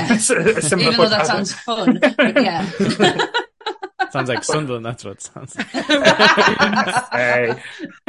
But I know we touched on earlier about games being turned into movies, but a lot of times, I always have, like, my biggest disappointments is when you get, like, a big movie that comes out. I know they don't really do that many with the horror franchise, but when they get brought into, like, the game tie-in and stuff, it always is a little bit lackluster and doesn't have the same thing. But I think the one that I enjoyed as a kid, or teenager, shall we say, was the Evil Dead game that came out for the PS2, I believe. It was Fistful of Boomstick, it was called. Yeah. PlayStation What 1? a title! I think it was either PlayStation 1 or 2. I'm not 100%, but it was, like, say, Evil Dead, Fistful of Boomstick, and it was just basically a follow-on from, it wasn't Army of Darkness, but I think it followed on from Evil Dead 2. And you just play Ash and just run around. It's nothing complicated or anything like that. Yeah. But it's just massively enjoyable to play. And I think a lot of the zombie games do take from that as well. I remember getting the Xbox One, and one of the opening titles was Dead Rising. Dead Rising was the first one. Yeah. Where the storyline was absolutely batshit crazy. But I just loved the fact that it was basically you would go through in a day and see how many zombies you could kill and which ways. Yeah. Were they quite fast zombies? That all different types of zombies. I remember. I do remember Ant playing that. I think that's an example of it was horror in every sense, but was it horror? Yeah, that's the thing which I'd say, because there were zombies and there was blood and stuff. It was like it was like B movie horror though, wasn't it? Like campy, like camp and funny. Like I always remember the big chef you had to fight. Like it was such a silly. I've been watching a lot of South Park, and I just feel like I just see the chef in my head. Oh, is it coming after you saying "suck on my chocolate salty balls"? Do you know what? The more I'm talking, the more I'm realizing my husband should be sat here instead of me. And you'll probably be watching, going, "Yeah." Just pointing out in the chat, we had, who was it? Someone has mentioned an amazing one earlier, and I can't find it anymore. But, okay, never mind then. Vamp. But randomly mentioning Beyond Good and Evil 2, and I'm like, oh, okay. But no, the thing that gets mentioned there, though, is Friday the 13th on Nintendo, and that was like... That was kind of scary, because you had to fight Jason as, like, the boss... you know, at the end of every bit or something, and it was like Nintendo or SNES. It was the first. I think it was Nintendo. It was terrible. Like the graphics were awful, and it was like how. See, in my neighborhood street, you either if you were posh had a Nintendo, or if you were like scummy like me, you were had a Mega Drive.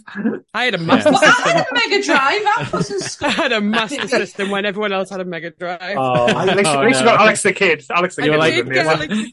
You were like, why are my games different from everyone else's? Why isn't my Sonic as fast? It's all new to me because like press down to spin. I was like, I can't spin. I can only roll down a hill. But I never had a Sega growing up at all, so it was like, when I started going out with someone who like they were a Sega kid, and I was like, I don't know any of these games at all, and realizing that I'd never played Sonic when you're in your 20s, I was just like going, what the hell? You know, because I was a Nintendo kid, that's all we had, and there weren't any horror. Like Sega had all of the horror. It had like Splatterhouse, Maniac Mansion. Even again, that was good for the SNES on the NES. If you had the cart that allowed you to microwave the gerbil, then the hamster. Did they actually take that out of the game at some point? Yeah, that's it. You know how nowadays they can patch games. Back then, they just had to be like, okay, all the carts we make from now don't have that bit in, and they don't let you do that. And so they must be worth a fortune if you have the original like 10,000 cards before they went, hang on. Like, because literally what you do, if you don't know Maniac Mansion, this is probably not going to make any sense, but you basically ring the doorbell in the house, and the kid upstairs is like, oh, that must be my parcel. And he goes down, and then you sneak into his room, kidnap his hamster, and then put it into the microwave in the kitchen. And two of the characters are sick enough to actually do it. And then he just goes bleh. And then to make it worse, you can pick up the remains of the hamster as an item and give them to him. Wow. This is another level. But hang on, you've touched on something good here. This is another level of horror where if you leave children with a bunch of tools, what horror do they create? like with Grand Theft Auto and stuff like that. He's just like, oh, it's a hamster. Guess where this is going? Or like in Grand Theft Auto, when you find like your little cousin like beating up old ladies on the street, and you're like, gotta learn somehow. Is there a horror game that you will constantly go back to, like regardless of how many times you played it, you will constantly go back to it? And probably the one at the moment is Phantasmaphobia, just because it's again, I wouldn't say it's as fun as playing it by yourself. But it's class when you play it with a group of people. I know there's videos of me on YouTube like not enjoying it at all, but you will keep going back to it. Yeah. The first time we played it, we didn't record it or anything. We were just pissing around, and it helped us set it all up. And I had these headphones that like once they're on, I can't hear anything like around us, and we're setting playing away, and all of a sudden I felt something on the top of my head, and I screamed the place down. Like, literally screamed in Paul's ear, all because he walked in, and we were, like I said, not recording. I can't see anything behind us. I absolutely shit myself. Was it a spider or something? No, it was my husband touching my Oh, head. right. Oh, right. And that walked in, because like I say, I can't hear anything when these are on. And he walked in behind us and he put his hand on the back of my head, and I screamed. Right down Paul's ear hole. that game to me is like it's like how you would get a really low budget horror film that, like, on paper shouldn't work, but like, because if you just get into it and sort of get invested a bit, yeah, like, it looks stupid a lot of the time. Like, the character models are awful and they kind of walk around like this and sort of like weird robots, but like, it's got that like kind of like charm of like a really low budget movie where you can, like, it is a lot of fun. Me and Donna have had raves in the middle of it. Well, I was lost in the asylum, so it wasn't on screen, unfortunately, because I was just lost on my own. We did. We were like, you know what? Nobody's watching us. No one's listening to us. Let's just rave away. And it was like me, Donna, and Tucky in the background, just singing dance music. Was it it was too unlimited, wasn't it? Going, There's no limit. Yeah. There's no limit. But when me and Goodwill played it, we just stayed in the van most of the time. I have to say, Goodwill is a fanny at that game. He's such a pretty cat. He's got to probably in a hook now, but yeah, that's probably the one I would go back to most. Just not because to be honest, I don't really get much time these days now. That's the thing with, like, they get so immersed and doing everything that we do, like say with the podcast and like with the community now, I don't really get much time to play these games. So the ones where I can just pick up and just do something for about 15 or 20 minutes, or if we arrange like an hour session, it's always good to do it, like, and then a lot of people do like the laugh at us, apparently, so that's always good. But I know Jake keeps on going on saying he wants the Sonic Race 3, but it's not going to happen. I was too traumatized after the last time. There'll be some kind of Faustian bargain I can get you into at some point. But yes, what about Graham, Sonia? Anyone? Ooh, what's going on? I've been thinking about the game that you always go back to, Yeah. And I've got two. Am I allowed to have two? There's no rules here, Sonia. So I've got two, and the reason I've chosen them both is because they're games I've played in excess of 10 times each, on multiple platforms. So the first one is Alan Wake, which I've played on both Xbox and PC on expert difficulty, nightmare difficulty. Like, it's just one of those games I'm like, I think I'm going to pick that back up. I'm going to go back to that. Collected all the thermoses, have you? Yeah, get all the thermoses, get all the manuscripts. Like, I just love it. I love that. I think that would make it a brilliant movie as well. It's like Stephen King horror. I love that. I was going to say, I think like you guys would like it, Paul and Sammy, because it's like a Stephen King, like if Stephen King was a horror protagonist, like, because Alan Wake is the writer of the story and stuff. Right. You're like stuck inside your own horror story that you've written. It's so clever. It's so clever. And then the other one's BioShock. Yeah, BioShock's an amazing game. We haven't mentioned BioShock, have we? Despite it being so good. That's weird. BioShock is the one game I managed to get to the end on my own with absolutely nothing. Absolutely no ammo or anything like that. And Ant had to come in and finish it just purely with nothing. With a wrench. Absolutely. He was so angry at me. Going back to Sonia's first pick, I think visually I loved the look of Alan Wake because it was very like Silent Hill like aspects, but I could never get away with it simply for the controls. I've never been so infuriated by a control system because it was one where everything was reversed and everything. Like you pressed up to look down and down to look up and stuff. You can turn that up though, you know. I know, but at the time I didn't know how. That's how I actually play video games. I have to reverse things. My brother does as well. And I get called a lot of names in my household for that, but it's literally how my brain works. You know what though? N64, if you had an N64 or GameCube, most of the thingies were reversed, so that might be why. It's a If bit you of look it is a down, bit of I a want to be looking. Japanese If I'm thing. pointing down, I want to be looking down. If I'm pointing up, I have to be looking up. Like, that is how my brain works. And you have never seen me go nuts when it's not reversed. Like, I lose it. So interesting. Yeah. What about you, Graham? Have you got a pick yet?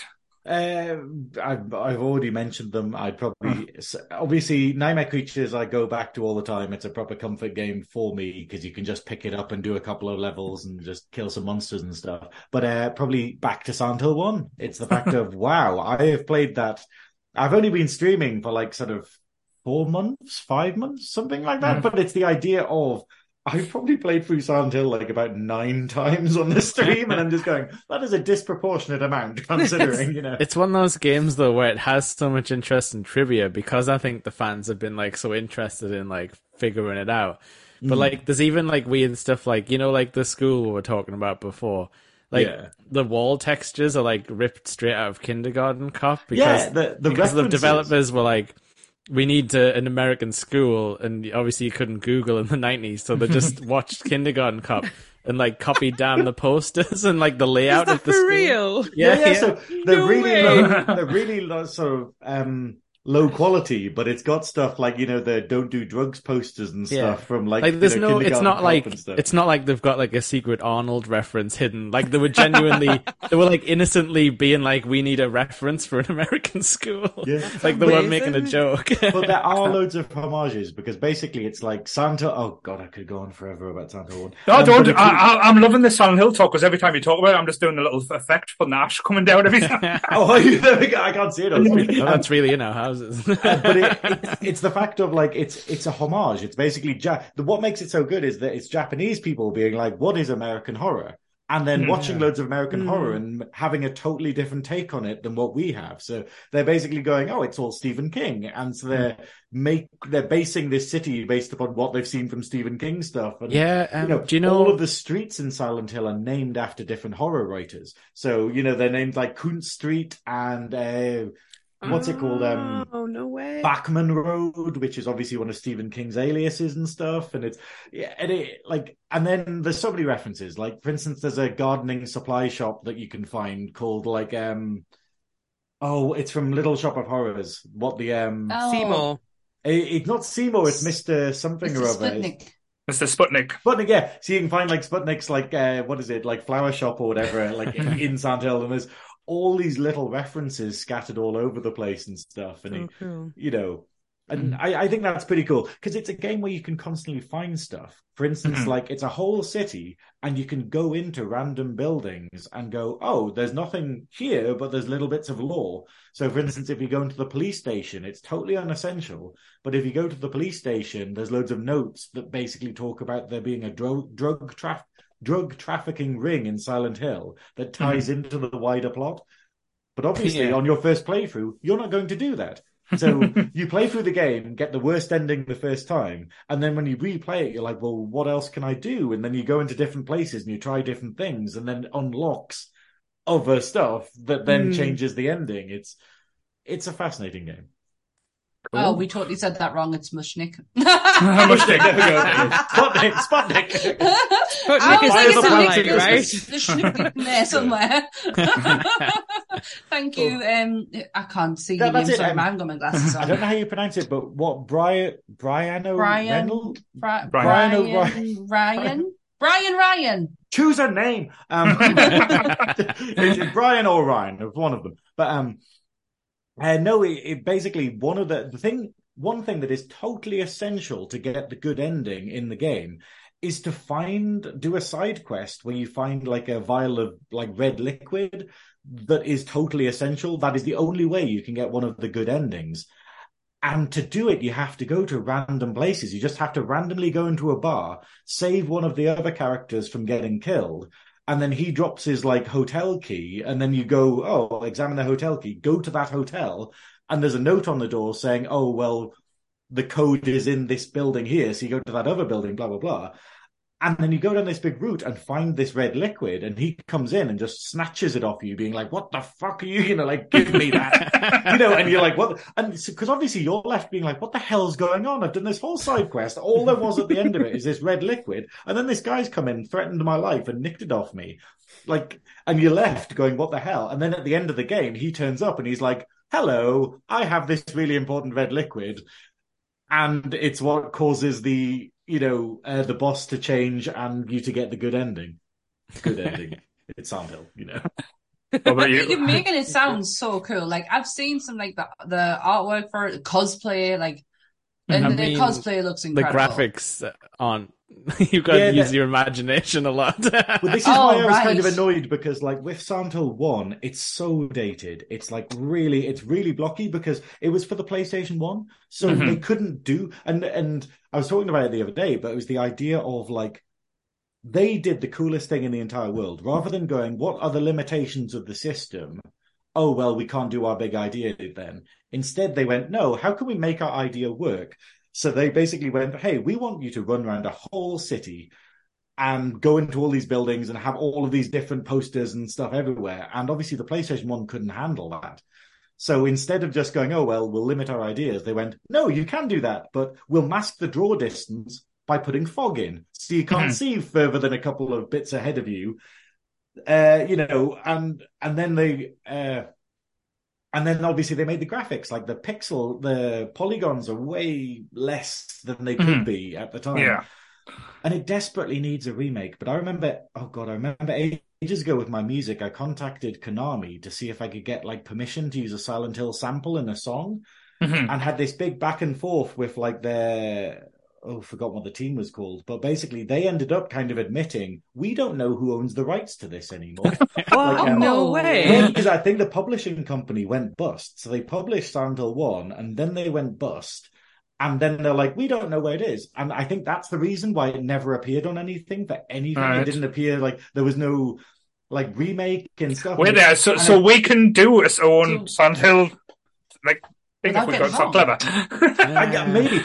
Because that's the weird thing, because I remember when Silent Hill 3, there was a big kerfuffle because they used voices from the first one in and they didn't credit the actors. But I think there was also a thing of going, oh, but we can't, it's too difficult to work out how to use the samples from the first one because it's in limbo or something. But I wonder if that's why that hasn't voice been a actor for remake. Harry, I think, did actually try and sue because he didn't that was 2. That was 2. The voice actor for James was just like, I didn't get any royalties. And Konami were like, yeah, the contract was a one-off payment. And he's like, no, it wasn't. You've used it again for a different project.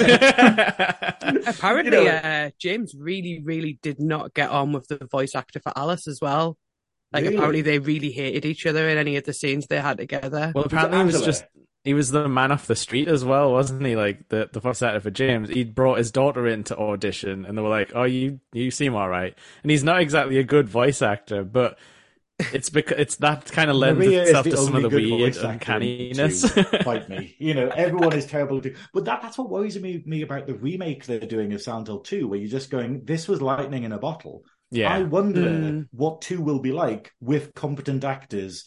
And like competent acting, where, because Angela's awful. Angela is an awful actress, and all the voice work, but then it kind of adds to it. But it's like Twin Peaks, isn't it? Yeah. Well, I read that it was done like that on purpose. Is that not true? That I don't think so. I think they were just terrible because I think the problem is with a lot of these Japanese studios, they just grabbed people. Like Sonia trying to be nice. No, I did. I read it very recently that they purposefully gave them poor translations and they weren't allowed any context, so that it sounded like their inflection and their tone was in the wrong places, because what they wanted was for you to feel uncomfortable through the dialogue. It worked. Which actually works. Yeah. And when Jake said Twin Peaks, that kind of makes sense. It's that kind of almost sounds like they're speaking backwards. Because, but you don't know, like you can't always tell if they're in on the joke either. Like in Twin Peaks, when you're like, is this supposed to be fun? Like the answer is yes. The people filming it know it's supposed to be weird. Yeah, but it kind of makes you like second guess it, doesn't it, at the time? Because it's that weird thing in Japan, because I think they're better with it now, but it says that there's an amazing guy who does a lot of horror thing called, his YouTube channel is called Inkraben, and his real name is Kai, and he's on like Instagram and stuff like that. And he's like interviewed all of the people that were involved in Resident Evil games because he's obsessed with them.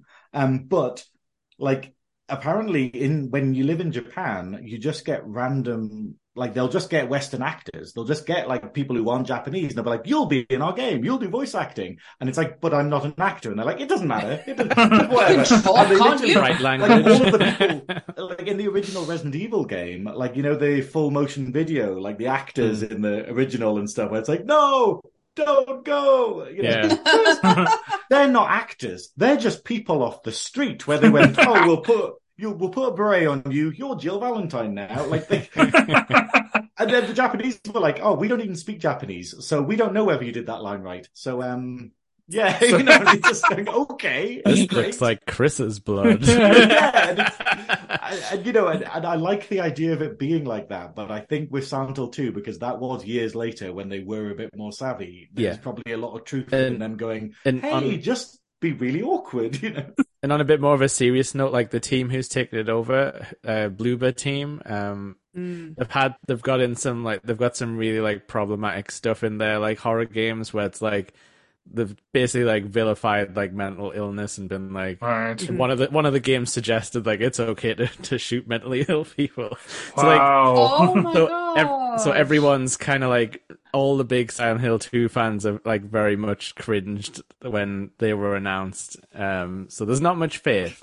Right. But they did announce. Especially when 2 is the one that doesn't ones. need the remake. 1 needs a remake. 2 is like, that's fine. The fans have done a proper HD version of it that's all souped up and everything. They fixed it. It's why are they doing 2? For the money. I wonder if there's a problem with the rights for 1 or something. Like maybe they can't use the name Harry Mason in a game or something. There hasn't been any releases this year at all, to be fair.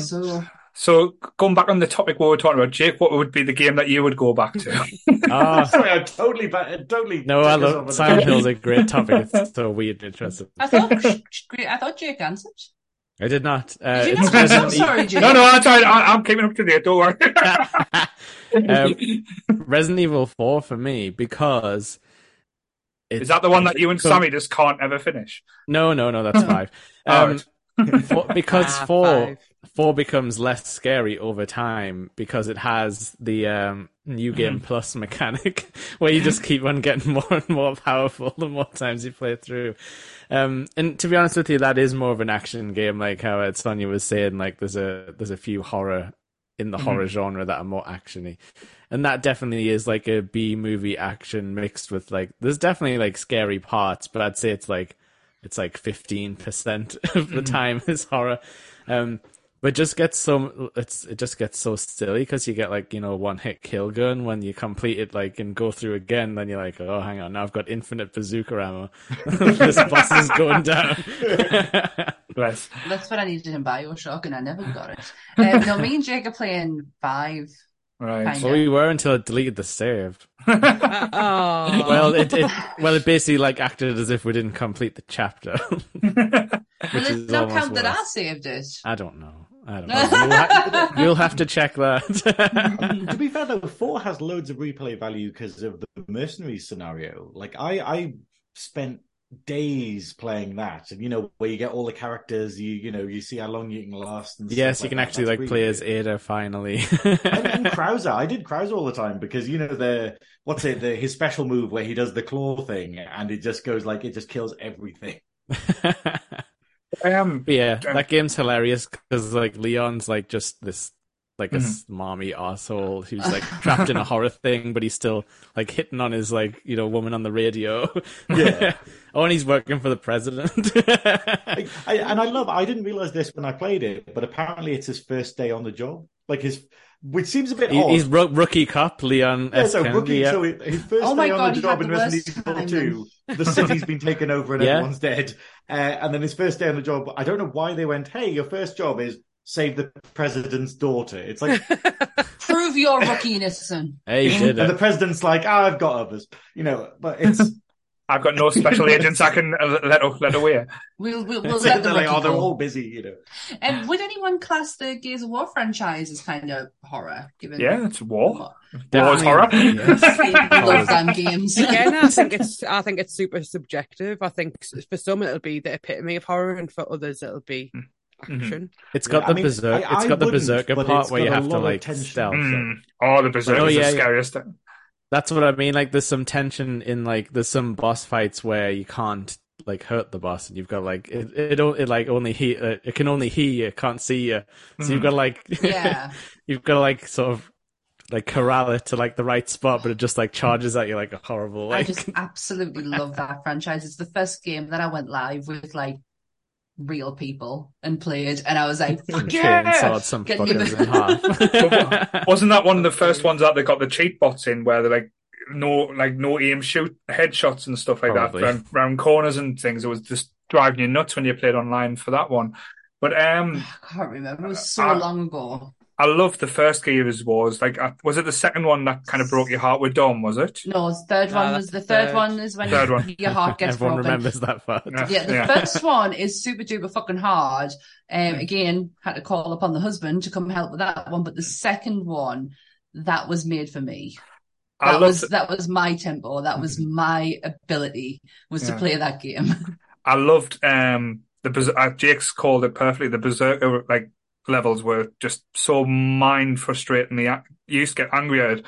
The first one where he's in the church is just terrifying, but the frustrating one is when he's on the train and the berserker and you're just trying to go through the levels on the train. It's just like, fuck this train and fuck you're like, oh yes, it's the last train level. It's like, this is fine. We're gonna go in guns blazing, and then the berserker shows up. Yeah. You're like, oh.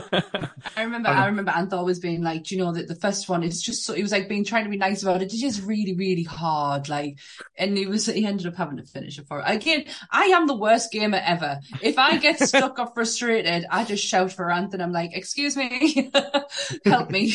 Wasn't this one the first? I don't know. I could be wrong. Was it the first type of game that done the reload thing, where if you had a reload, it's done it fast? Yeah. They active reload on your gun. So if you hit it perfectly, you got like more points. And it had like a little mini game, like a rhythm game thing. Yeah. And then Bender would be like, nice. The third one, absolutely. It's the first time I cried at a video game. Oh, Dom. Yeah, Dom. I think I've cried at pretty much every video game I've ever played. Frustration or just emotion? Just a bit of everything. Sometimes I just cry because I'm happy. Like when you drop the stick in Tetris, you're just like, it's beautiful. How many lines are just cleared? But Sam made a good point earlier as well, because said there's nothing coming out, but it seems strange that they're focusing on a lot of the games now on remakes rather than brand new games. Like everyone's like the last few years, it's been Resident Evil 1, Resident Evil 2. They are remaking 4 as well. I've just seen in the chat actually someone mentioning that there's been like no big exclusives, because we have a PlayStation. We are PlayStation family, and there's been no exclusive out this year. As if I can if there has, that's bypassed us. I can't remember. But a lot of even the newer games are using the same mechanics. Like, was it Dead by Daylight? Say they keep changing it by bringing new characters. It's big on the PC. A lot of people seem to like to play it. But then they brought out the Friday the 13th game that was pretty much exactly the same game mechanics, just instead of being chased by Monster of the Week was by Jason Voorhees. So you can play as Jason, and depending on what powers you had. But it just seems strange that now the technology's moving on, and always when they bring out the next gens or the next things, they've always got these big games that come out, like where the Xbox One or the Xbox 360 was Gears of War. As you said, it could be like a horror franchise. We've not had, now we've got the new Xbox X or whatever it's called now, Xbox whatever, Series 15 X. million Series X, which is pretty much, it just looks like a fucking speaker. And then the Starship PlayStation 5 that looks like it's about to take off and take us all with it. The size of the bastard. Honestly, I'm surprised ours is actually, because it's it's actually on the bedroom floor, and I'm surprised we haven't booted that over so many times by now. But my God, it kind of like stays in its place. But there's no big like announcements or like all we're hearing is remaking this, remaking that. I know. Sorry, there's a game due to come out by a lot of the developers of Dead Space called the Callisto Protocol, and that looks incredible, and that looks like it's going to be it's a big game, like a AAA game, and that's it. It looks like a copy and paste, to be honest, but I'm still really excited about it. Because the problem is that there is a remake of Dead Space coming out, and that's coming out from EA.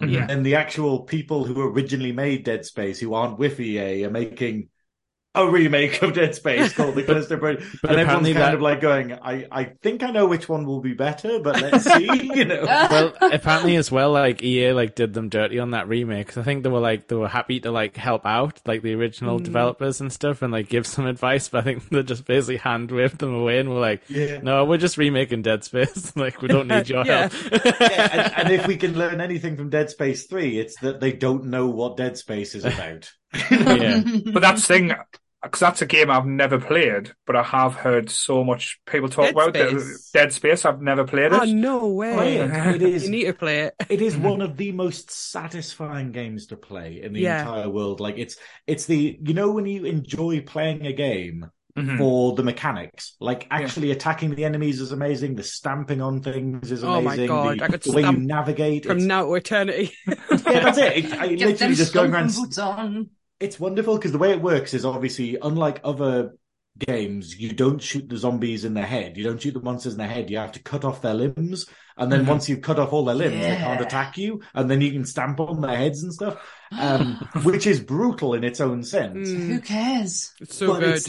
But it's just so satisfying. It's like, it's got like Event Horizon vibes as well. Like, as in I like, love that film you know, so like much. they uncovered an ancient monolith and then everyone turned into like flesh monsters. Well, basically, Dead Space is that they just went, hey, Resident Evil 4 is amazing mechanically. Event Horizon is amazing thematically. Yeah. You know, like, how do we get zombies in space?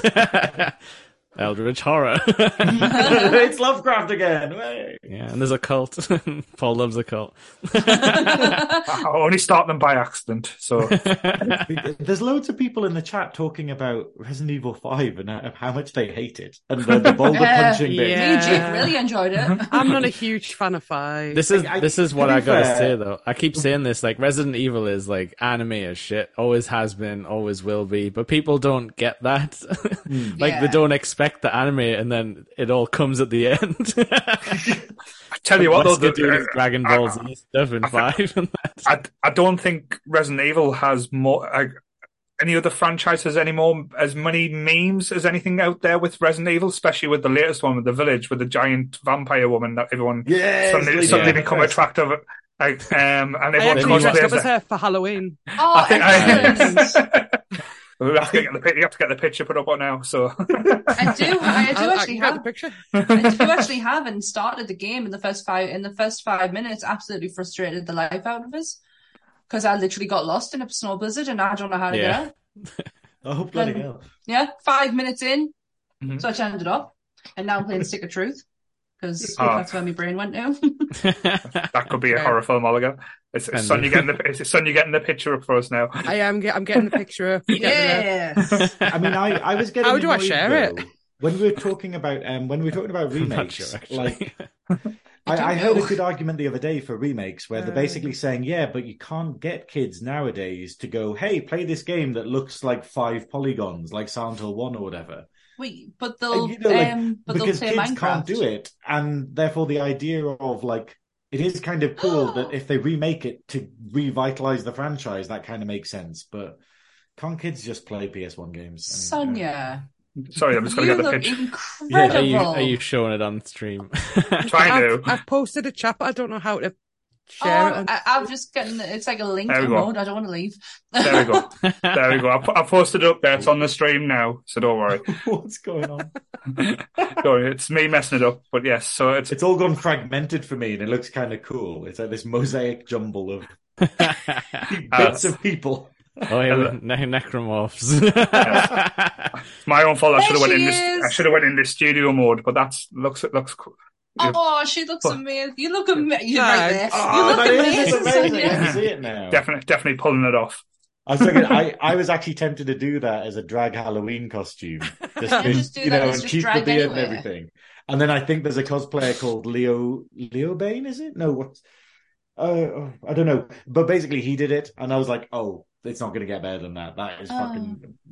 That's such a good costume. It is. Yes. Thank you. It's amazing. You look absolutely amazing. Buzzing with it. Then you go around choking people. If you go online, they'll be paying for the service. So We'll pay money for it. Definitely. But we're in a weird space now when it comes to, like, say, horror games, because as Graham and everyone's mentioned, we are going back revisiting the older ones rather than I know there has been a few great ones that, well, I was on the cusp of being amazing, but not being there. I know was it Dead Island, the one with the zombie and you like kind of free running through the city where you had to stay, try and go through the day or try not when it gets dark. That was that the one where the trailer was better than the game? I think Dying Light was it? Dying Light, but very similar. Was unreal. The trailer was the backwards trailer, and everyone was like, "This game's going to be amazing," and then it was shit. It was not. We've been playing. We've been playing Call of Duty Zombies.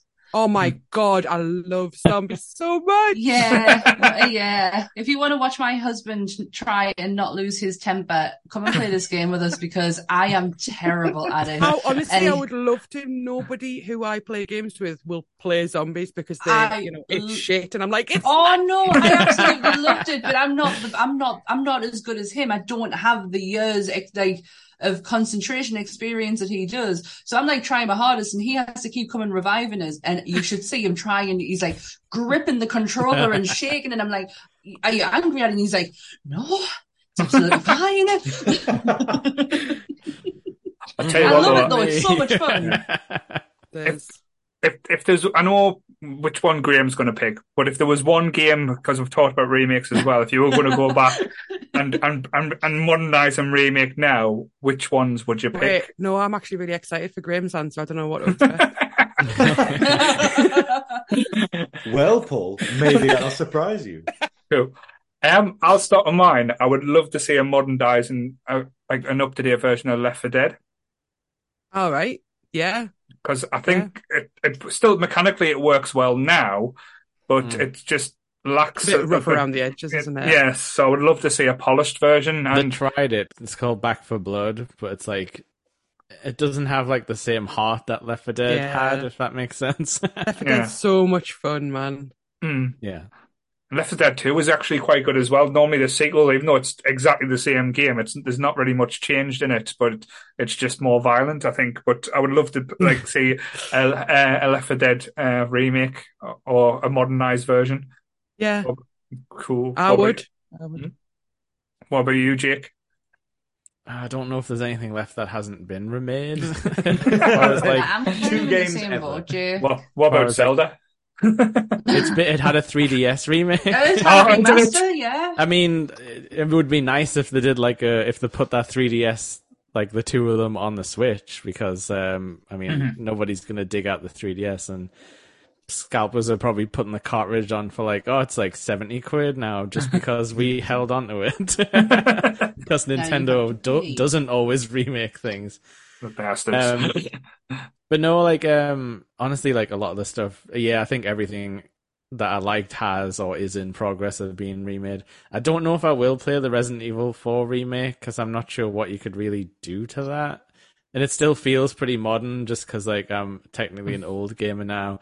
And I had it on the GameCube when it came out in, 2005, so that doesn't feel too long ago as far as game graphics go. From us Master System players, Amiga, was it Amstrad 64 as well? I had. Well, that's the fun thing about even we've grown up throughout the entirety of the video games. We've seen it all. Seen how rubbish it started out. I've seen things. Things would make. I've seen things, man. I'm not particularly qualified to answer this question because I haven't played a lot of older games. of horror to say I would like a remake of one. Cool. No, that's fine. What about you, Sonia? I know you look like you're deep in thought there.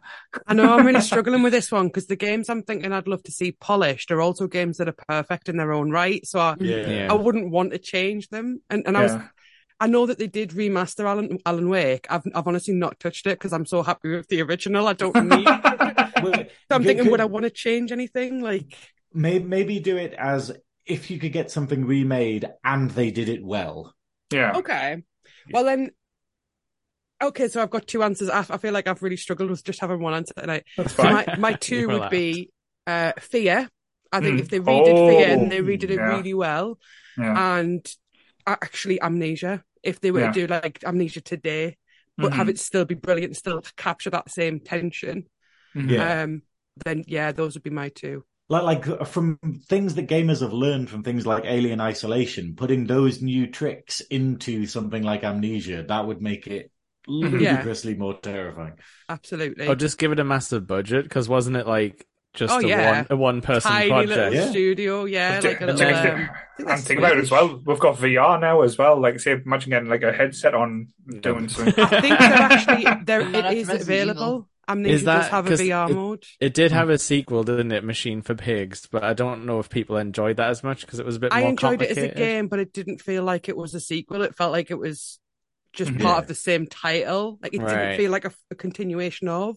And they released a new game recently called Amnesia Rebirth, which was a totally different character and a totally different setting, which again was more plot based than it was. They forgot what was so successful and so good about the first game, which was we didn't really the no plot was necessary. You just had to sort of figure out how the fuck to survive and get out of this castle. Because there is a plot to Amnesia, but it doesn't really matter because the game is the mechanics, like it's not like, oh, I'm playing this to see the next bit. It's going, no, let's just get out this room. You probably you probably can't relax enough to like absorb the plot. And I think we need games where you use laudanum as a health item more. I think, I agree. What about you? Are you, Graham? Are you going to go Silent Hill? Or? Naturally, I would go Silent Hill because that desperately needs a proper remake. I mean, you could make it into the scariest fucking game in the entire world if you did a proper remake of Silent Hill. But for my answer, I'm going to go. I'm actually going to go Nightmare Creatures because I still don't think there's a game like it where it's the idea of it's gothic horror with gothic third-person horror with Street Fighter combos. Like nothing exists like that I can think of. It sounds like the best action movie also, so let's make it a movie as well. It was really annoying. This is me being nerdy as usual, but it's basically like back when it came out, I was part of the fan club, which was really disappointing because there was a Nightmare Creatures 2, which is fucking awful because basically Soul Reaver came out and the entire creative team went, we need to make a game like that, and forgot everything that was good about the first one. Oh, did it split the fan club? Totally. Because the problem was that it was like, it was awful because it was like at the time we were getting updates, like we were getting like secret updates from like their webmasters and stuff about how Nightmare Creatures 2 was progressing, and it had all this crazy stuff in, and then Sony just turned around and went, nope, release it. You have to release it in the next couple of months. And they're like, we're not finished. And they were like, no, just put it together. And literally there was meant to be 2 playable characters in the second one, and the other one was going to be like a ninja. So it was like there was going to be like different story trails, and where the actual Nightmare Creatures 2 ends is like the halfway point that they planned, because it literally has an ending of, you kill this monster by blowing up like the Eiffel Tower, and then it just goes, oh well, Crowley must have got away or something, and then it just credits roll, and you're just like, what? Like, so genuinely. You need like the entire franchise remake, like you need to finish it. It was a great concept, but it was just this what the fuck and all this stuff that we'd like heard about and we'd seen sort of like what are those things called? When you sort of propose a thing and you kind of put together a presentation and stuff of all the planning, like all the stuff from there, like it just isn't in Nightmare Creatures 2. But I would remake Nightmare Creatures, and if that was successful, Nightmare Creatures 2, but in the same vein as the first one. Cool. Because in the first one, you have like all these combos you can do, and it's amazing because there's like 30 different combos per character. And then in the second one, there's one. You literally there's two. You can either do an all kick combo, or you can either do a all 3 X's combo or a 3 square combo. That's it. And you're like, what the fuck? Anyway, that's my ramble about Nightmare Creatures 2. So, to finish it off, I'll say an interesting question I was just thinking of asking as well, because I know we've been getting on there, just looking at the time. Think of a game that you love that's non-horror, and what would you name as to try and put a horror spin to it to make it interesting? Oh my god! So I've got the perfect answer. So I'll start with one. I would love to see Stray, like the cat one, but with zombies, like the cat fighting zombies. That's great. That's a great idea. That's a really good one. Sounds distressing though if you die. Cool. Oh gosh, that's so hard. I've got one. I would take Mario, right? And I would make him voiced by Chris Pratt. Oh no! Oh my god! I don't like it. Turn it off. and it would be a fish out of water story where cool. he gets left and he doesn't know what the Mushroom Kingdom is, and it's going to be great. and would Mario have lost his round ass? Yes, flat as a pancake is my horror Mario. That is such a good answer. What were you, Sonia? I would take Minecraft and add like being chased elements to it, because I feel like it's already tense as fuck when you're in a dungeon or a cave or whatever. So like add creepers bastards. Yeah, like add an actual AI that hunts you down that you've got to actively be constantly running from. Yeah, that like game could be terrifying. An AI that can like knock holes and stuff and not just sort of like get stuck outside and things. Yeah, there's no safety. You've got to be scary. Constantly like sort of running. I get scared when the Enderman comes in and starts stealing bricks and stuff. It's like, what the fuck, that creepy bastard. But yeah, Minecraft would be a good show, like a proper horror version of Minecraft, like actual. Like, it is scary when you get like smacked in the back of the head by a spider when you're not expecting it. Or you hear a noise and you're like, what's that? Like, imagine it was actually horror. It would be really effective, I think. Oh, we can probably make that. I think there's the guys in the Discord's got their own Minecraft little town going as well, haven't they? Oh, I'm sure that's descended into madness by now, and like formed like 2 tribes, and like 2 tribes. Everything's on fire. I was kind of thinking along the lines of the Sonic franchise. Oh, fuck off! But it was Sonic and Tails. Tails being the main one, being hunted down by Sonic. Right. Like a survival thing. But it's Tails who has to survive against Sonic because he's something went wrong. There is a bloody Sonic creepypasta, so it's a good one. This may exist. Oh well, we'll go down that road. Sonic's like. He's poorly. He's a monster. Sonic EXE. He's a monster. Fuck the hedgehog. But yes, great. I love how Paul's becoming Dr. Robotnik. Hedgehog. Eggman Watson. There we go. Yes. But I'm going to do 2 again because I've got 2 really stupid ideas that might not be that stupid, but I think they'd be quite good. First of all is Tetris. Right. Well, no, imagine if you combined Tetris with jump scares and you had the tension where whenever you got rid of a line, it did something to frighten you. Like something imagine if it did a really scream right in your ear kind of thing, or it showed you horrific imagery. So by playing the game, it was unbearable. Is this just like a Clockwork Orange type of thing? Yeah, that's it. It's like Tetris is the perfect video game, and that would ruin it. And the other idea was The Sims, But it's like, might be a bit controversial, but I'd make it where it's The Sims, but the neighborhood is entirely against you. So basically, if you start with a character and you make them black, then the entire neighborhood all have MAGA hats and they're all sort of like, oh, Jesus Christ. Actually, do you know what, Graham? There's a download that's not far from that where you can, the Sims that's out now. There's a download that is not too far away from that, but you can become a serial killer. But that's it. But if you make the neighborhood antagonistic, where you make it where basically people are smashing your windows and stuff, or the idea of, you play a level, or like the city you pick is from the 1920s and you're playing a woman, and it's like, hey, get a job. Oh, you have to work really hard. Oh, these things happen. Like you get minimum wage. Yeah, I do like a political one. I do a political one of basically going hard mode for society. Yeah. You want to take the escapism away from the Sims. Yeah, that's exactly it. It's like, welcome to the real world, motherfucker. Rather than me always being the killer, rather than like the fact of going, oh, there's lots of people in this town. They'll look good as gravestones. which is the way every playthrough of The Sims ends with me. It ends up with me married to all of the men in the neighborhood and everyone else dead. Honestly, I don't make the rules. Have like a crack house next door and stuff like that. Trying to keep the party down without getting shot. I am the Michael Myers of The Sims. But like Michael Myers, if he ran like a really toxic polycule. That's it. Lee has suggested Truck Simulator, but Goodwill is driving. It's the shittest game in the world. It's terrible. Yeah, but Goodwill is driving. To be fair, he crashed a few times. He wasn't even that good at that. That's why it's a horror, though. That's why it's horror. Goodwill's in the driving seat. Sunderland in a Mack truck.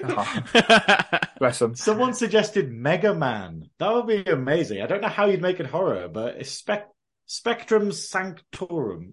There are buddies from America and the American podcast that I guessed on. Great show. That's who Jake cheated on us with, went on the podcast and said they had a better podcast set up than us. So yeah, I still don't see any animated bumpers here. No, Mega Man's interesting because that's just horrifying because it's too hard and it just makes you want to crack the controller in half.